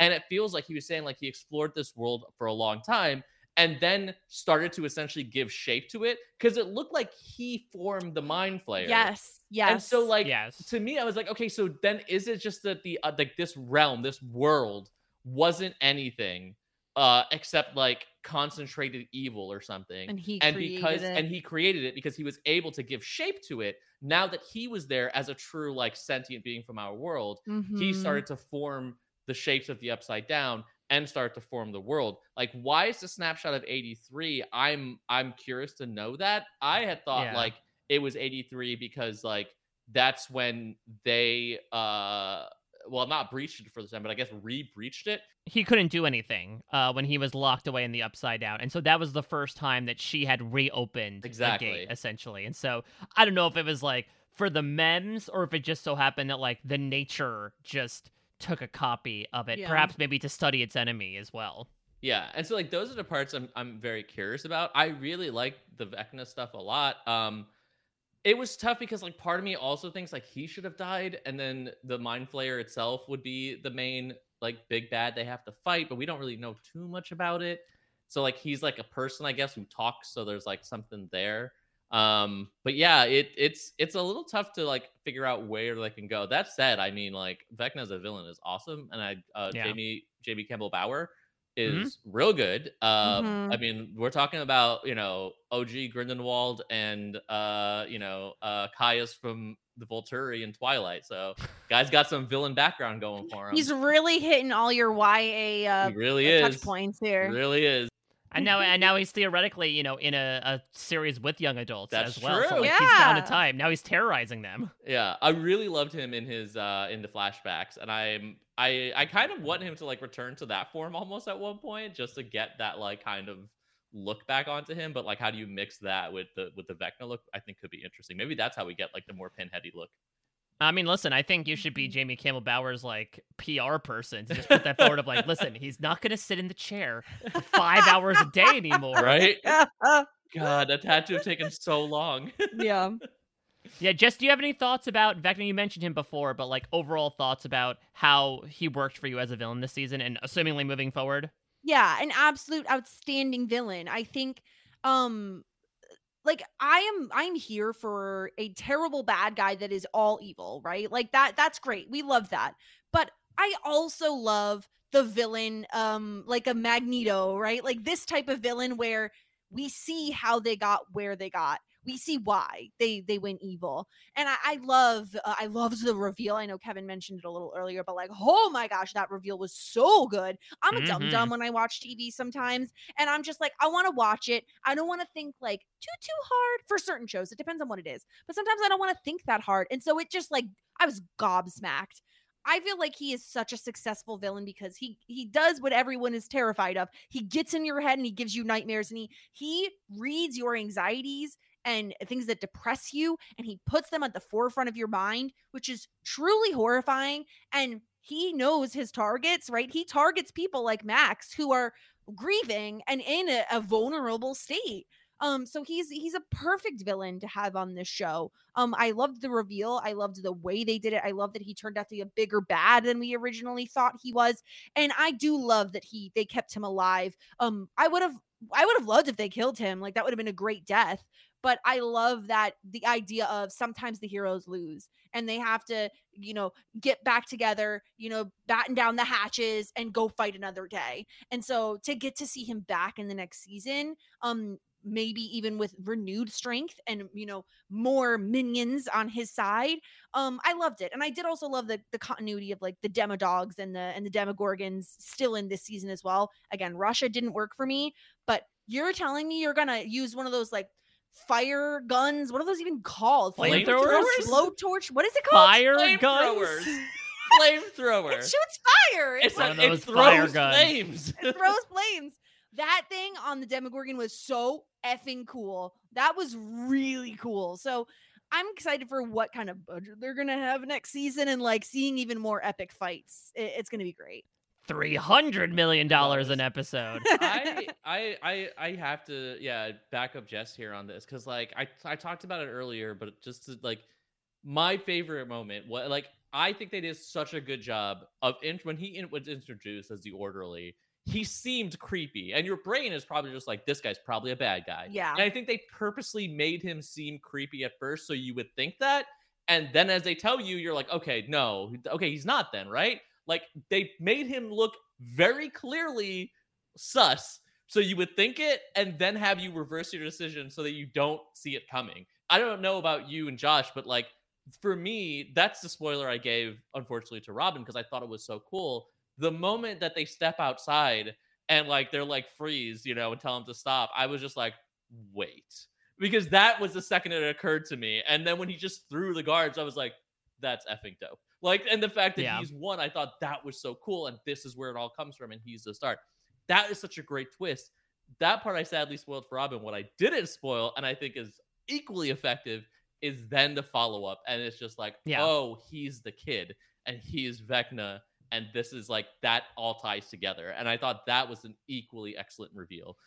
So like that part alone, like I said, makes the season for me because it's so good. Yeah. And how it played out was so excellent. Caleb asks, speaking of timing and structure, because to your point, Kevin, that was such a fantastic way to end Volume 1 if we had to have a Volume 1. The Duffers talked about how they obviously did not make season 4 with that structure in mind, but like they really lucked out in that they had this, some might say, unnatural act break, considering it was 7-2 split, but like still a nice intermission moment with, I agree, just a fantastic reveal followed by another fantastic reveal. Caleb asks, how would you like to see season 5 released? Since it is such a global phenomenon, would it benefit from being released one at a time in order to maximize the hype? What do you think, Kevin? You're someone who binged all of season 1 in a night, basically. For the final season of Stranger Things, what could they do and what should they do? I think they could do a split. There's a possibility. I hope they don't. I mean, there's, again, my conspiracy theory for the reasons are what they are, and it means they might split it. But I think they've already said that the episodes are shorter, so that's a plus.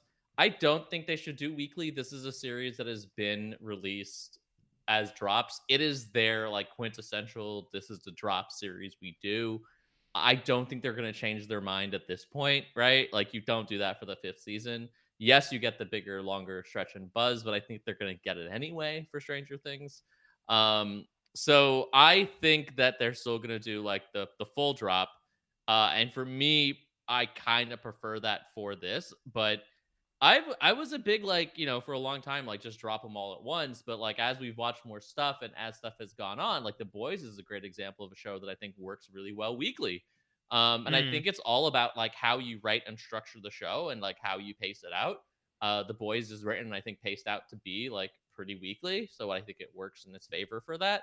I don't think Stranger Things was written to be like as a like weekly drop. Not every episode ends like the end of 7. The end of 7 feels like a weekly show. Not every episode runs like that. It feels like it's just, okay, and then the story continues, and the story continues, and the story continues. And if that's the structure that it's going to go, then like just drop them, at once so that we watch it in that way. Jess, what do you think? Ideal way that Stranger Things, the final season, should be released? Yeah. I mostly agree with what Kevin is saying in terms of I think the reason the reveal in episode 7 is so effective is because we get all the episodes at once. Because if this is a weekly show, people have more time to speculate and more time to theorize and more time to guess what the answer is, right? When you have a show like this that is relying on that thriller aspect and the like, there's not enough time. We only have, 2 days to get this all done. It feels like you need to watch one episode after the other to keep that feeling, to keep that high energy up, as well as keep your secrets. Because if you have one out a week, it's so much time for people to speculate and guess what you have coming up. This does feel like a binge show, as annoying as it is for us on this side of the microphone when it comes to podcasting about shows that are released in a binge format. Yeah, it's super annoying. It gets really difficult to schedule all the podcasts. That's an us problem, right? Like, I think the vast majority of viewers for this show specifically love the binge. I wouldn't mind if they split it up. I think I didn't mind it this time because it wasn't a super long wait. It didn't feel like forever. I didn't forget everything that had happened, right? I'm a little bit more annoyed with shows like a Better Call Saul, where it feels like a very long wait in between the two parts of the 2 seasons. And I feel like, especially for this show, if I know they said it wasn't planned, but I would hope that if they're gonna split it up, let's pretend it's like 8 episodes and they do like 4 and 4, like it's an actual split down the middle. I just hope that the ending of episode 4 feels like a part 1. It feels like the end of a first act. Yeah. That's my only problem with splitting seasons like this, is either the split is the beginnings part 1 and 2 are too spread apart, and it doesn't feel like it's a natural break in the season. So I mean, I'd prefer it if they dropped them all at once, and if they were to have a split, which they probably will, that it's not too long of a wait and that it feels like a natural break in the season when they do it. And also just numbers, right? Like 7 and 2 is so weird. Also, very weird. The final episode did not have to be 2.5 hours. There's also an obvious place they could have split it, probably. Yeah. Like that is super weird. And also, I love what you said, Jess, because that is such a good point about the theorizing, right? Like, the reveal works because it doesn't give enough people to like theorize and figure out like what's going to happen. And I think like that only works in the binge format. Because you can figure it out. Like, you could figure that out if you had enough time. And in talking to enough people, right? Like that's how, I mean, like look at Battlestar Galactica and look where that led because people figured out a certain big plot point and then they changed it. On the other hand, going back to another reference you all made, if they do it weekly, they could just do the Lost season 6 and all your theorizing doesn't matter because none of it does matters and they're not going to have answers because that's not the point of the show. Whatever. Kevin has to get his digs in. I am going to get my digs in. This is when the spirit of Josh just flows into me like Vecna through Max and my eyes just glow with his vigor. Let's finish up with a couple of just like miscellaneous news items. You hear this thing about Noah Schnapp and Doja Cat? He is 17, Michael. Listen, poor Noah Schnapp can't catch a break, whether it's his storylines in Stranger Things or the fact that now Doja Cat is having an Instagram live, like, calling him out on... So essentially what happened is, correct me if I'm wrong here, right, that, like, Doja Cat, who is a singer and rapper, asked Noah Schnapp to essentially, like, give her the hookup to Joseph Quinn, who plays Eddie Munson. And so... like, she thought he was hot or something? Correct. Yeah. Okay. And so essentially he was like, he sort of posted on social media like, wow, this is kind of wild. Like, is this funny that she's asking me to, hook up with this guy? And she was livid about it. That being said, he is 17. I can understand why her feelings are hurt, but obviously I do not think it deserved the retaliation. But just wild that less than a week after Stranger Things season 4 has ended, Noah Schnapp finds himself getting in like a bunch of random celebrity drama. Yeah, he's only 17. Cut the kid a break. Like, he doesn't know what's going on. I will say though, so I was reading a little bit about this as well when it happened, but I saw a really good analysis. This is what I read. Analysis of this situation, and this person points out, I think, something like valuable in that everyone's talking about Doja Cat's video, but like in the actual video, she's really not that like she's not yelling, she's not like cursing him out. She's pretty like even keeled in her. She's more just like, I can't believe this happened. This is so crazy. Like, why would he post this? It feels her reaction is not as big as everyone has made it out to be. You know what I mean? It almost like her reaction got mythologized, which is funny because like talk about a Mandela effect. Yeah. Yeah. And so like, it's really interesting. But like that said, I honestly think it's funny more than anything else, right? Like she reached out to him and just like, yo, you must know him. Can you give me the hookup to like slide into his DMs? And then like when you go into someone's DMs, the ideal situation is that they're not going to post it, right? But this is the internet. People post their DMs all the time, especially if it's kind of crazy and kind of wild. So like, I feel like both sides are, if we're doing the like, am I the asshole? I'm sort of on the side of like, no assholes here. Like neither of them are assholes in this situation.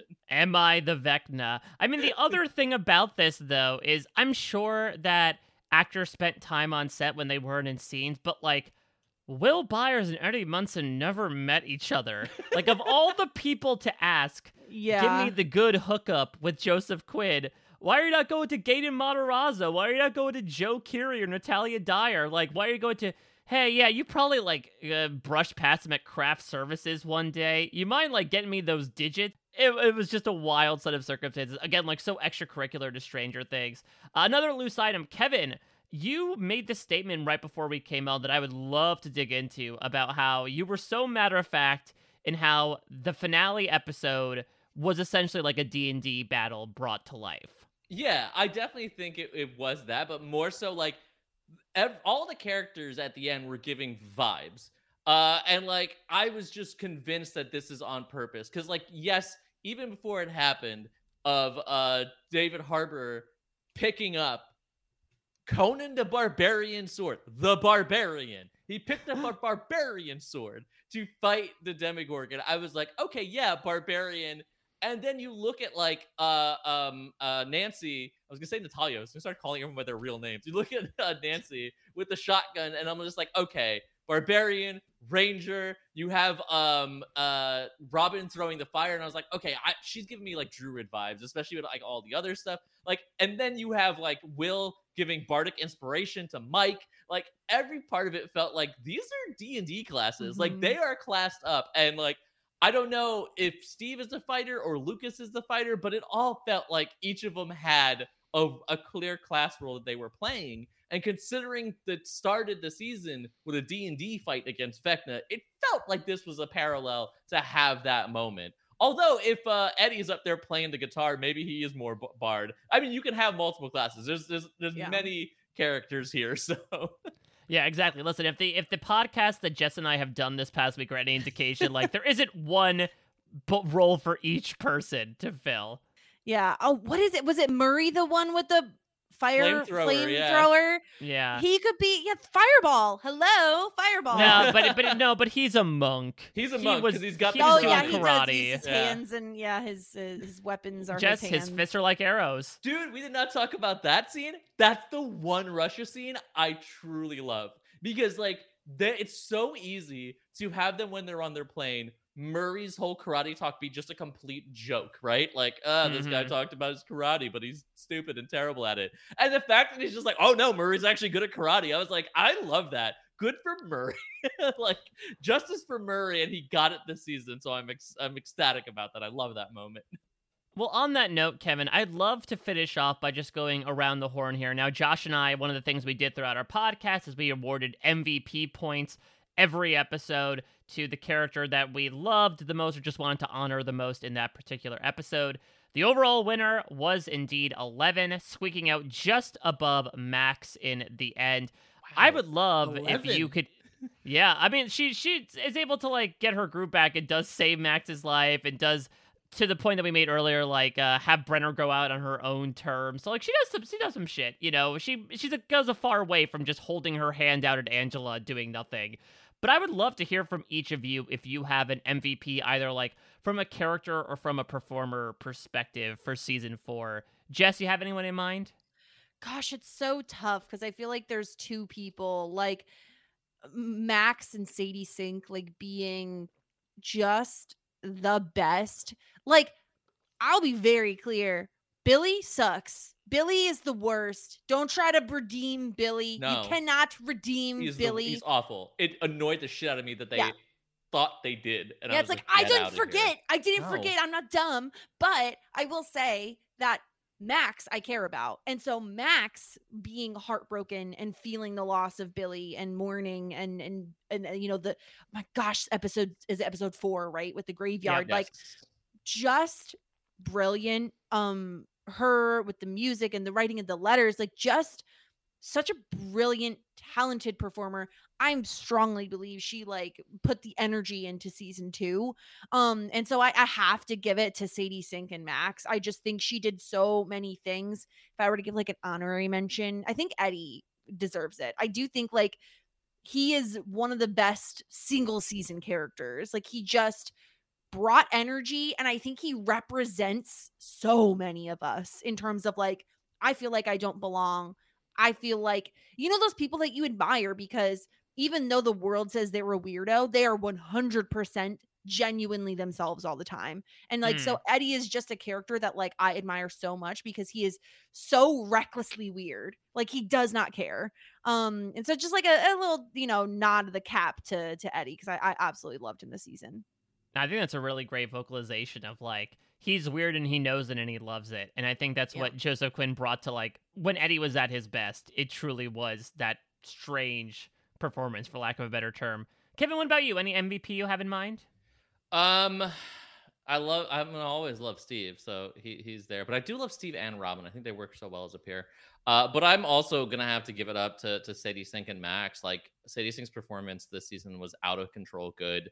I'm with Jess in that like Billy sucks. Whatever they tried to do last season, I was just like, what the hell are you trying to do? They tried to Kylo Ren it, and I thought that was equally stupid. So like this is there with that for me. But she was phenomenal all the way through. Her character, her emotions, A+ all the way. And I mean, I agree with the Eddie stuff too. I think what the crazy thing is for me is like Eddie ended up being a character I really liked, even though his first scene I hated with the Fire of 1,000 Suns. Like if it was just his first scene, I would have hated him forever. Where he's in the cafeteria. I hated that. I hated that entire scene. I was ready to be like, this guy sucks. But then shortly thereafter, at the end of that episode, he's playing D&D with the kids. I thought that was great. And I was like, oh, this guy's cool. I don't know what you were doing in that intro. In that intro, he is every asshole that I just want to slap in high school. Just like, okay, yeah, you think you're better than everyone else here. Got it, great. You're so much more intellectual than the jocks and everyone else. Oh man.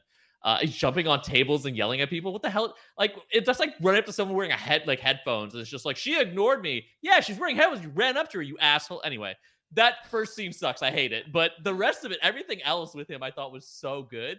So like, I think maybe that's the reason why he's not going to be number one for me is that one scene. Wow. Could not think of a better way to end this podcast than a true branded Kevin Mahadeo rant. Man, this was a delight. I am so happy that you both came on and spoke all about the things you mostly loved and some nitpicks alongside a show that you really do enjoy. I'm so happy to have the company, and I'm so happy to have the two of you on. Hopefully we'll have more opportunities in the future to bring on other PSR podcasters because, as it's been indicated, there are a lot of people who like the Stranger Things, and hopefully a lot of the other podcasts that we're doing as well. Let's go around the horn one more time if you want to give out the social media handles that people can follow you with, and of course, the many, many podcasts between the three of us that we are currently working on in PSR. Jess, I'll start with you. Yes, you could find me at the Jess Sterling on Twitter. Like Mike said, gosh, I'm on too many podcasts. I recently guested again with Mike on the Westworld Feedback podcast. Tons of fun there. I've never gotten to talk about Westworld before, so that was a true treat. You could find me weekly on Community Building. If you love hearing me talk about Dungeons and Dragons, we just put out a bonus podcast where we sort all the community characters into their respective D&D classifications. That was so much fun.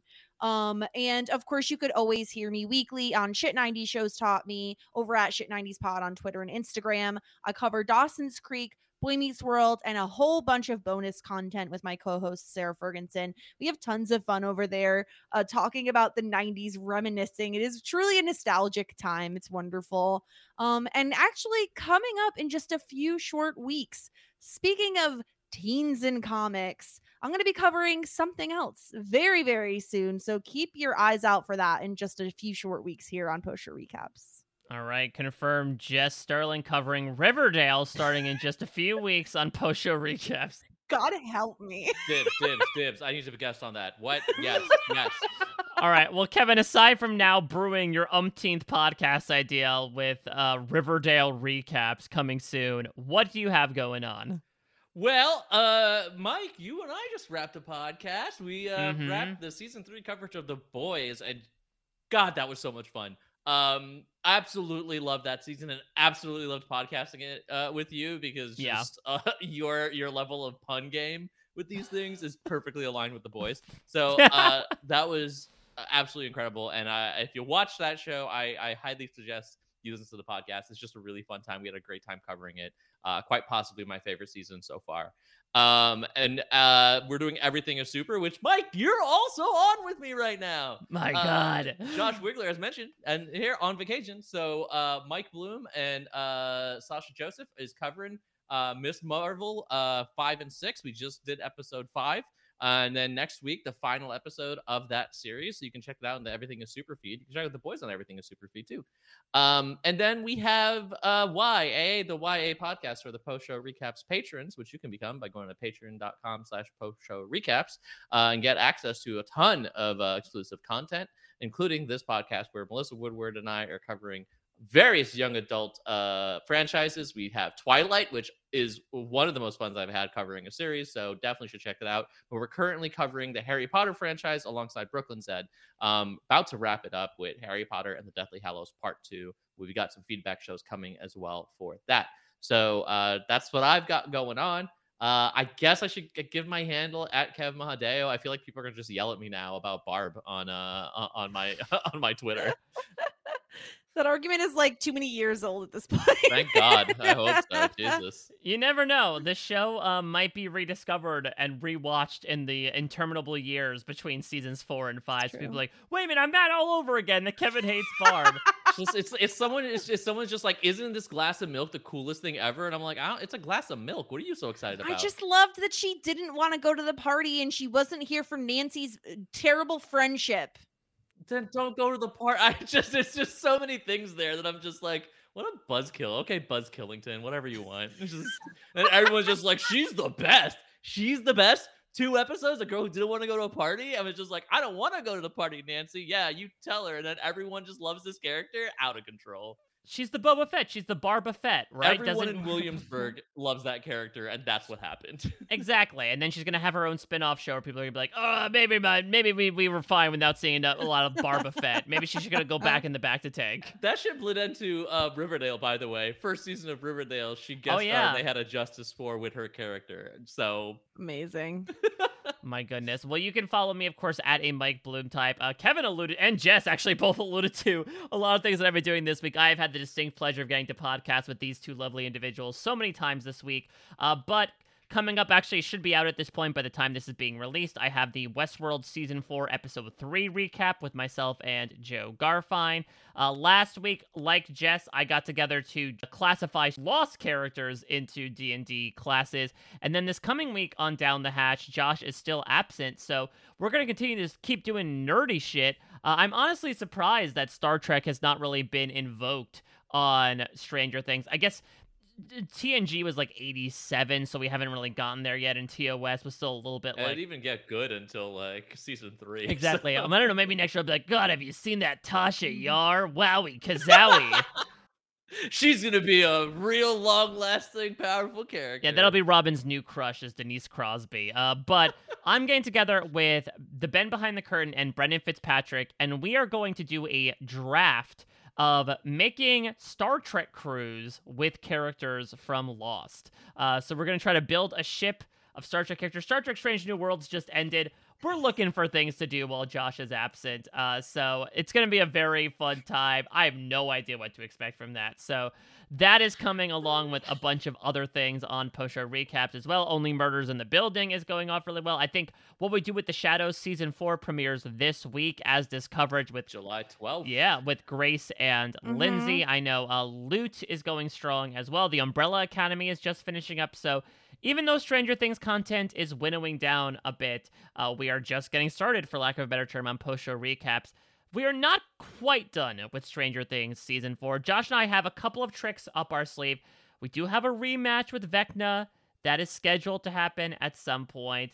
Little TBD as we figure out our schedules here, but I think hoping the month of July we'll be able to finish up our Stranger Things Season 4 coverage. All that being said, thank you all so much for listening and for sending in feedback as well. Again, this show in particular, even though, to Kevin's point, it kind of dropped in two big lumps, it was very fun to get everyone's thoughts as they were watching it, and especially their feedback as well. We really are built upon the foundations of the people that listen to these podcasts, listen to us drone on for hours about these silly fictional characters, and it really does mean the world to us when you all write in, both about the podcast and about the show proper. Jess, Kevin, thank you both so much. Again, I always love any opportunity to talk with you both, and if anything we got out of this podcast, it was the fact that we know staunchly who sides on what in the Barb Civil War.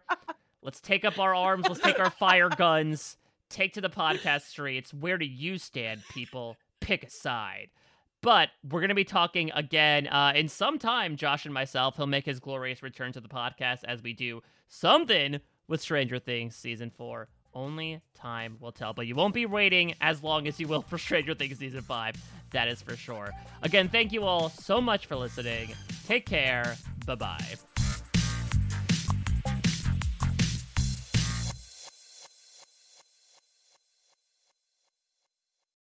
Hello, it is Ryan, and I was on a flight the other day playing one of my favorite social spin slot games on ChumbaCasino.com. I looked over at the person sitting next to me, and you know what they were doing? They were also playing Chumba Casino. Coincidence? I think not. Everybody's loving having fun with it. Chumba Casino is home to hundreds of casino-style games that you can play for free anytime, anywhere, even at 30,000 feet. So sign up now at ChumbaCasino.com to claim your free welcome bonus. That's ChumbaCasino.com and live the Chumba life. No purchase necessary. VGW Group. Void where prohibited by law. See terms and conditions. 18+. With Lucky Land Slots, you can get lucky just about anywhere. Dearly beloved, we are gathered here today to... Has anyone seen the bride and groom? Sorry, we're here. We were getting lucky in the limo and we lost track of time. No, Lucky Land Casino, with cash prizes that add up quicker than a guest registry. In that case, I pronounce you lucky. Play for free at LuckyLandSlots.com. Daily bonuses are waiting. No purchase necessary. Void where prohibited by law. 18+. Terms and conditions apply. See website for details. With Lucky Land Slots, you can get lucky just about anywhere. Dearly beloved, we are gathered here today to... Has anyone seen the bride and groom? Sorry, we're here. We were getting lucky in the limo and we lost track of time. No, Lucky Land Casino, with cash prizes that add up quicker than a guest registry. In that case, I pronounce you lucky. Play for free at LuckyLandSlots.com. Daily bonuses are waiting. No purchase necessary. Void where prohibited by law. 18+. Terms and conditions apply. See website for details. Step into the world of power, loyalty, and luck. I'm gonna make him an offer he can't refuse. With family, cannolis, and spins mean everything. Now, you wanna get mixed up in the family business. Introducing The Godfather at ChumbaCasino.com. Test your luck in the shadowy world of The Godfather slot. Someday, I will call upon you to do a service for me. Play The Godfather, now at ChumbaCasino.com. Welcome to the family. No purchase necessary. VGW Group. Void where prohibited by law. 18+. Terms and conditions apply.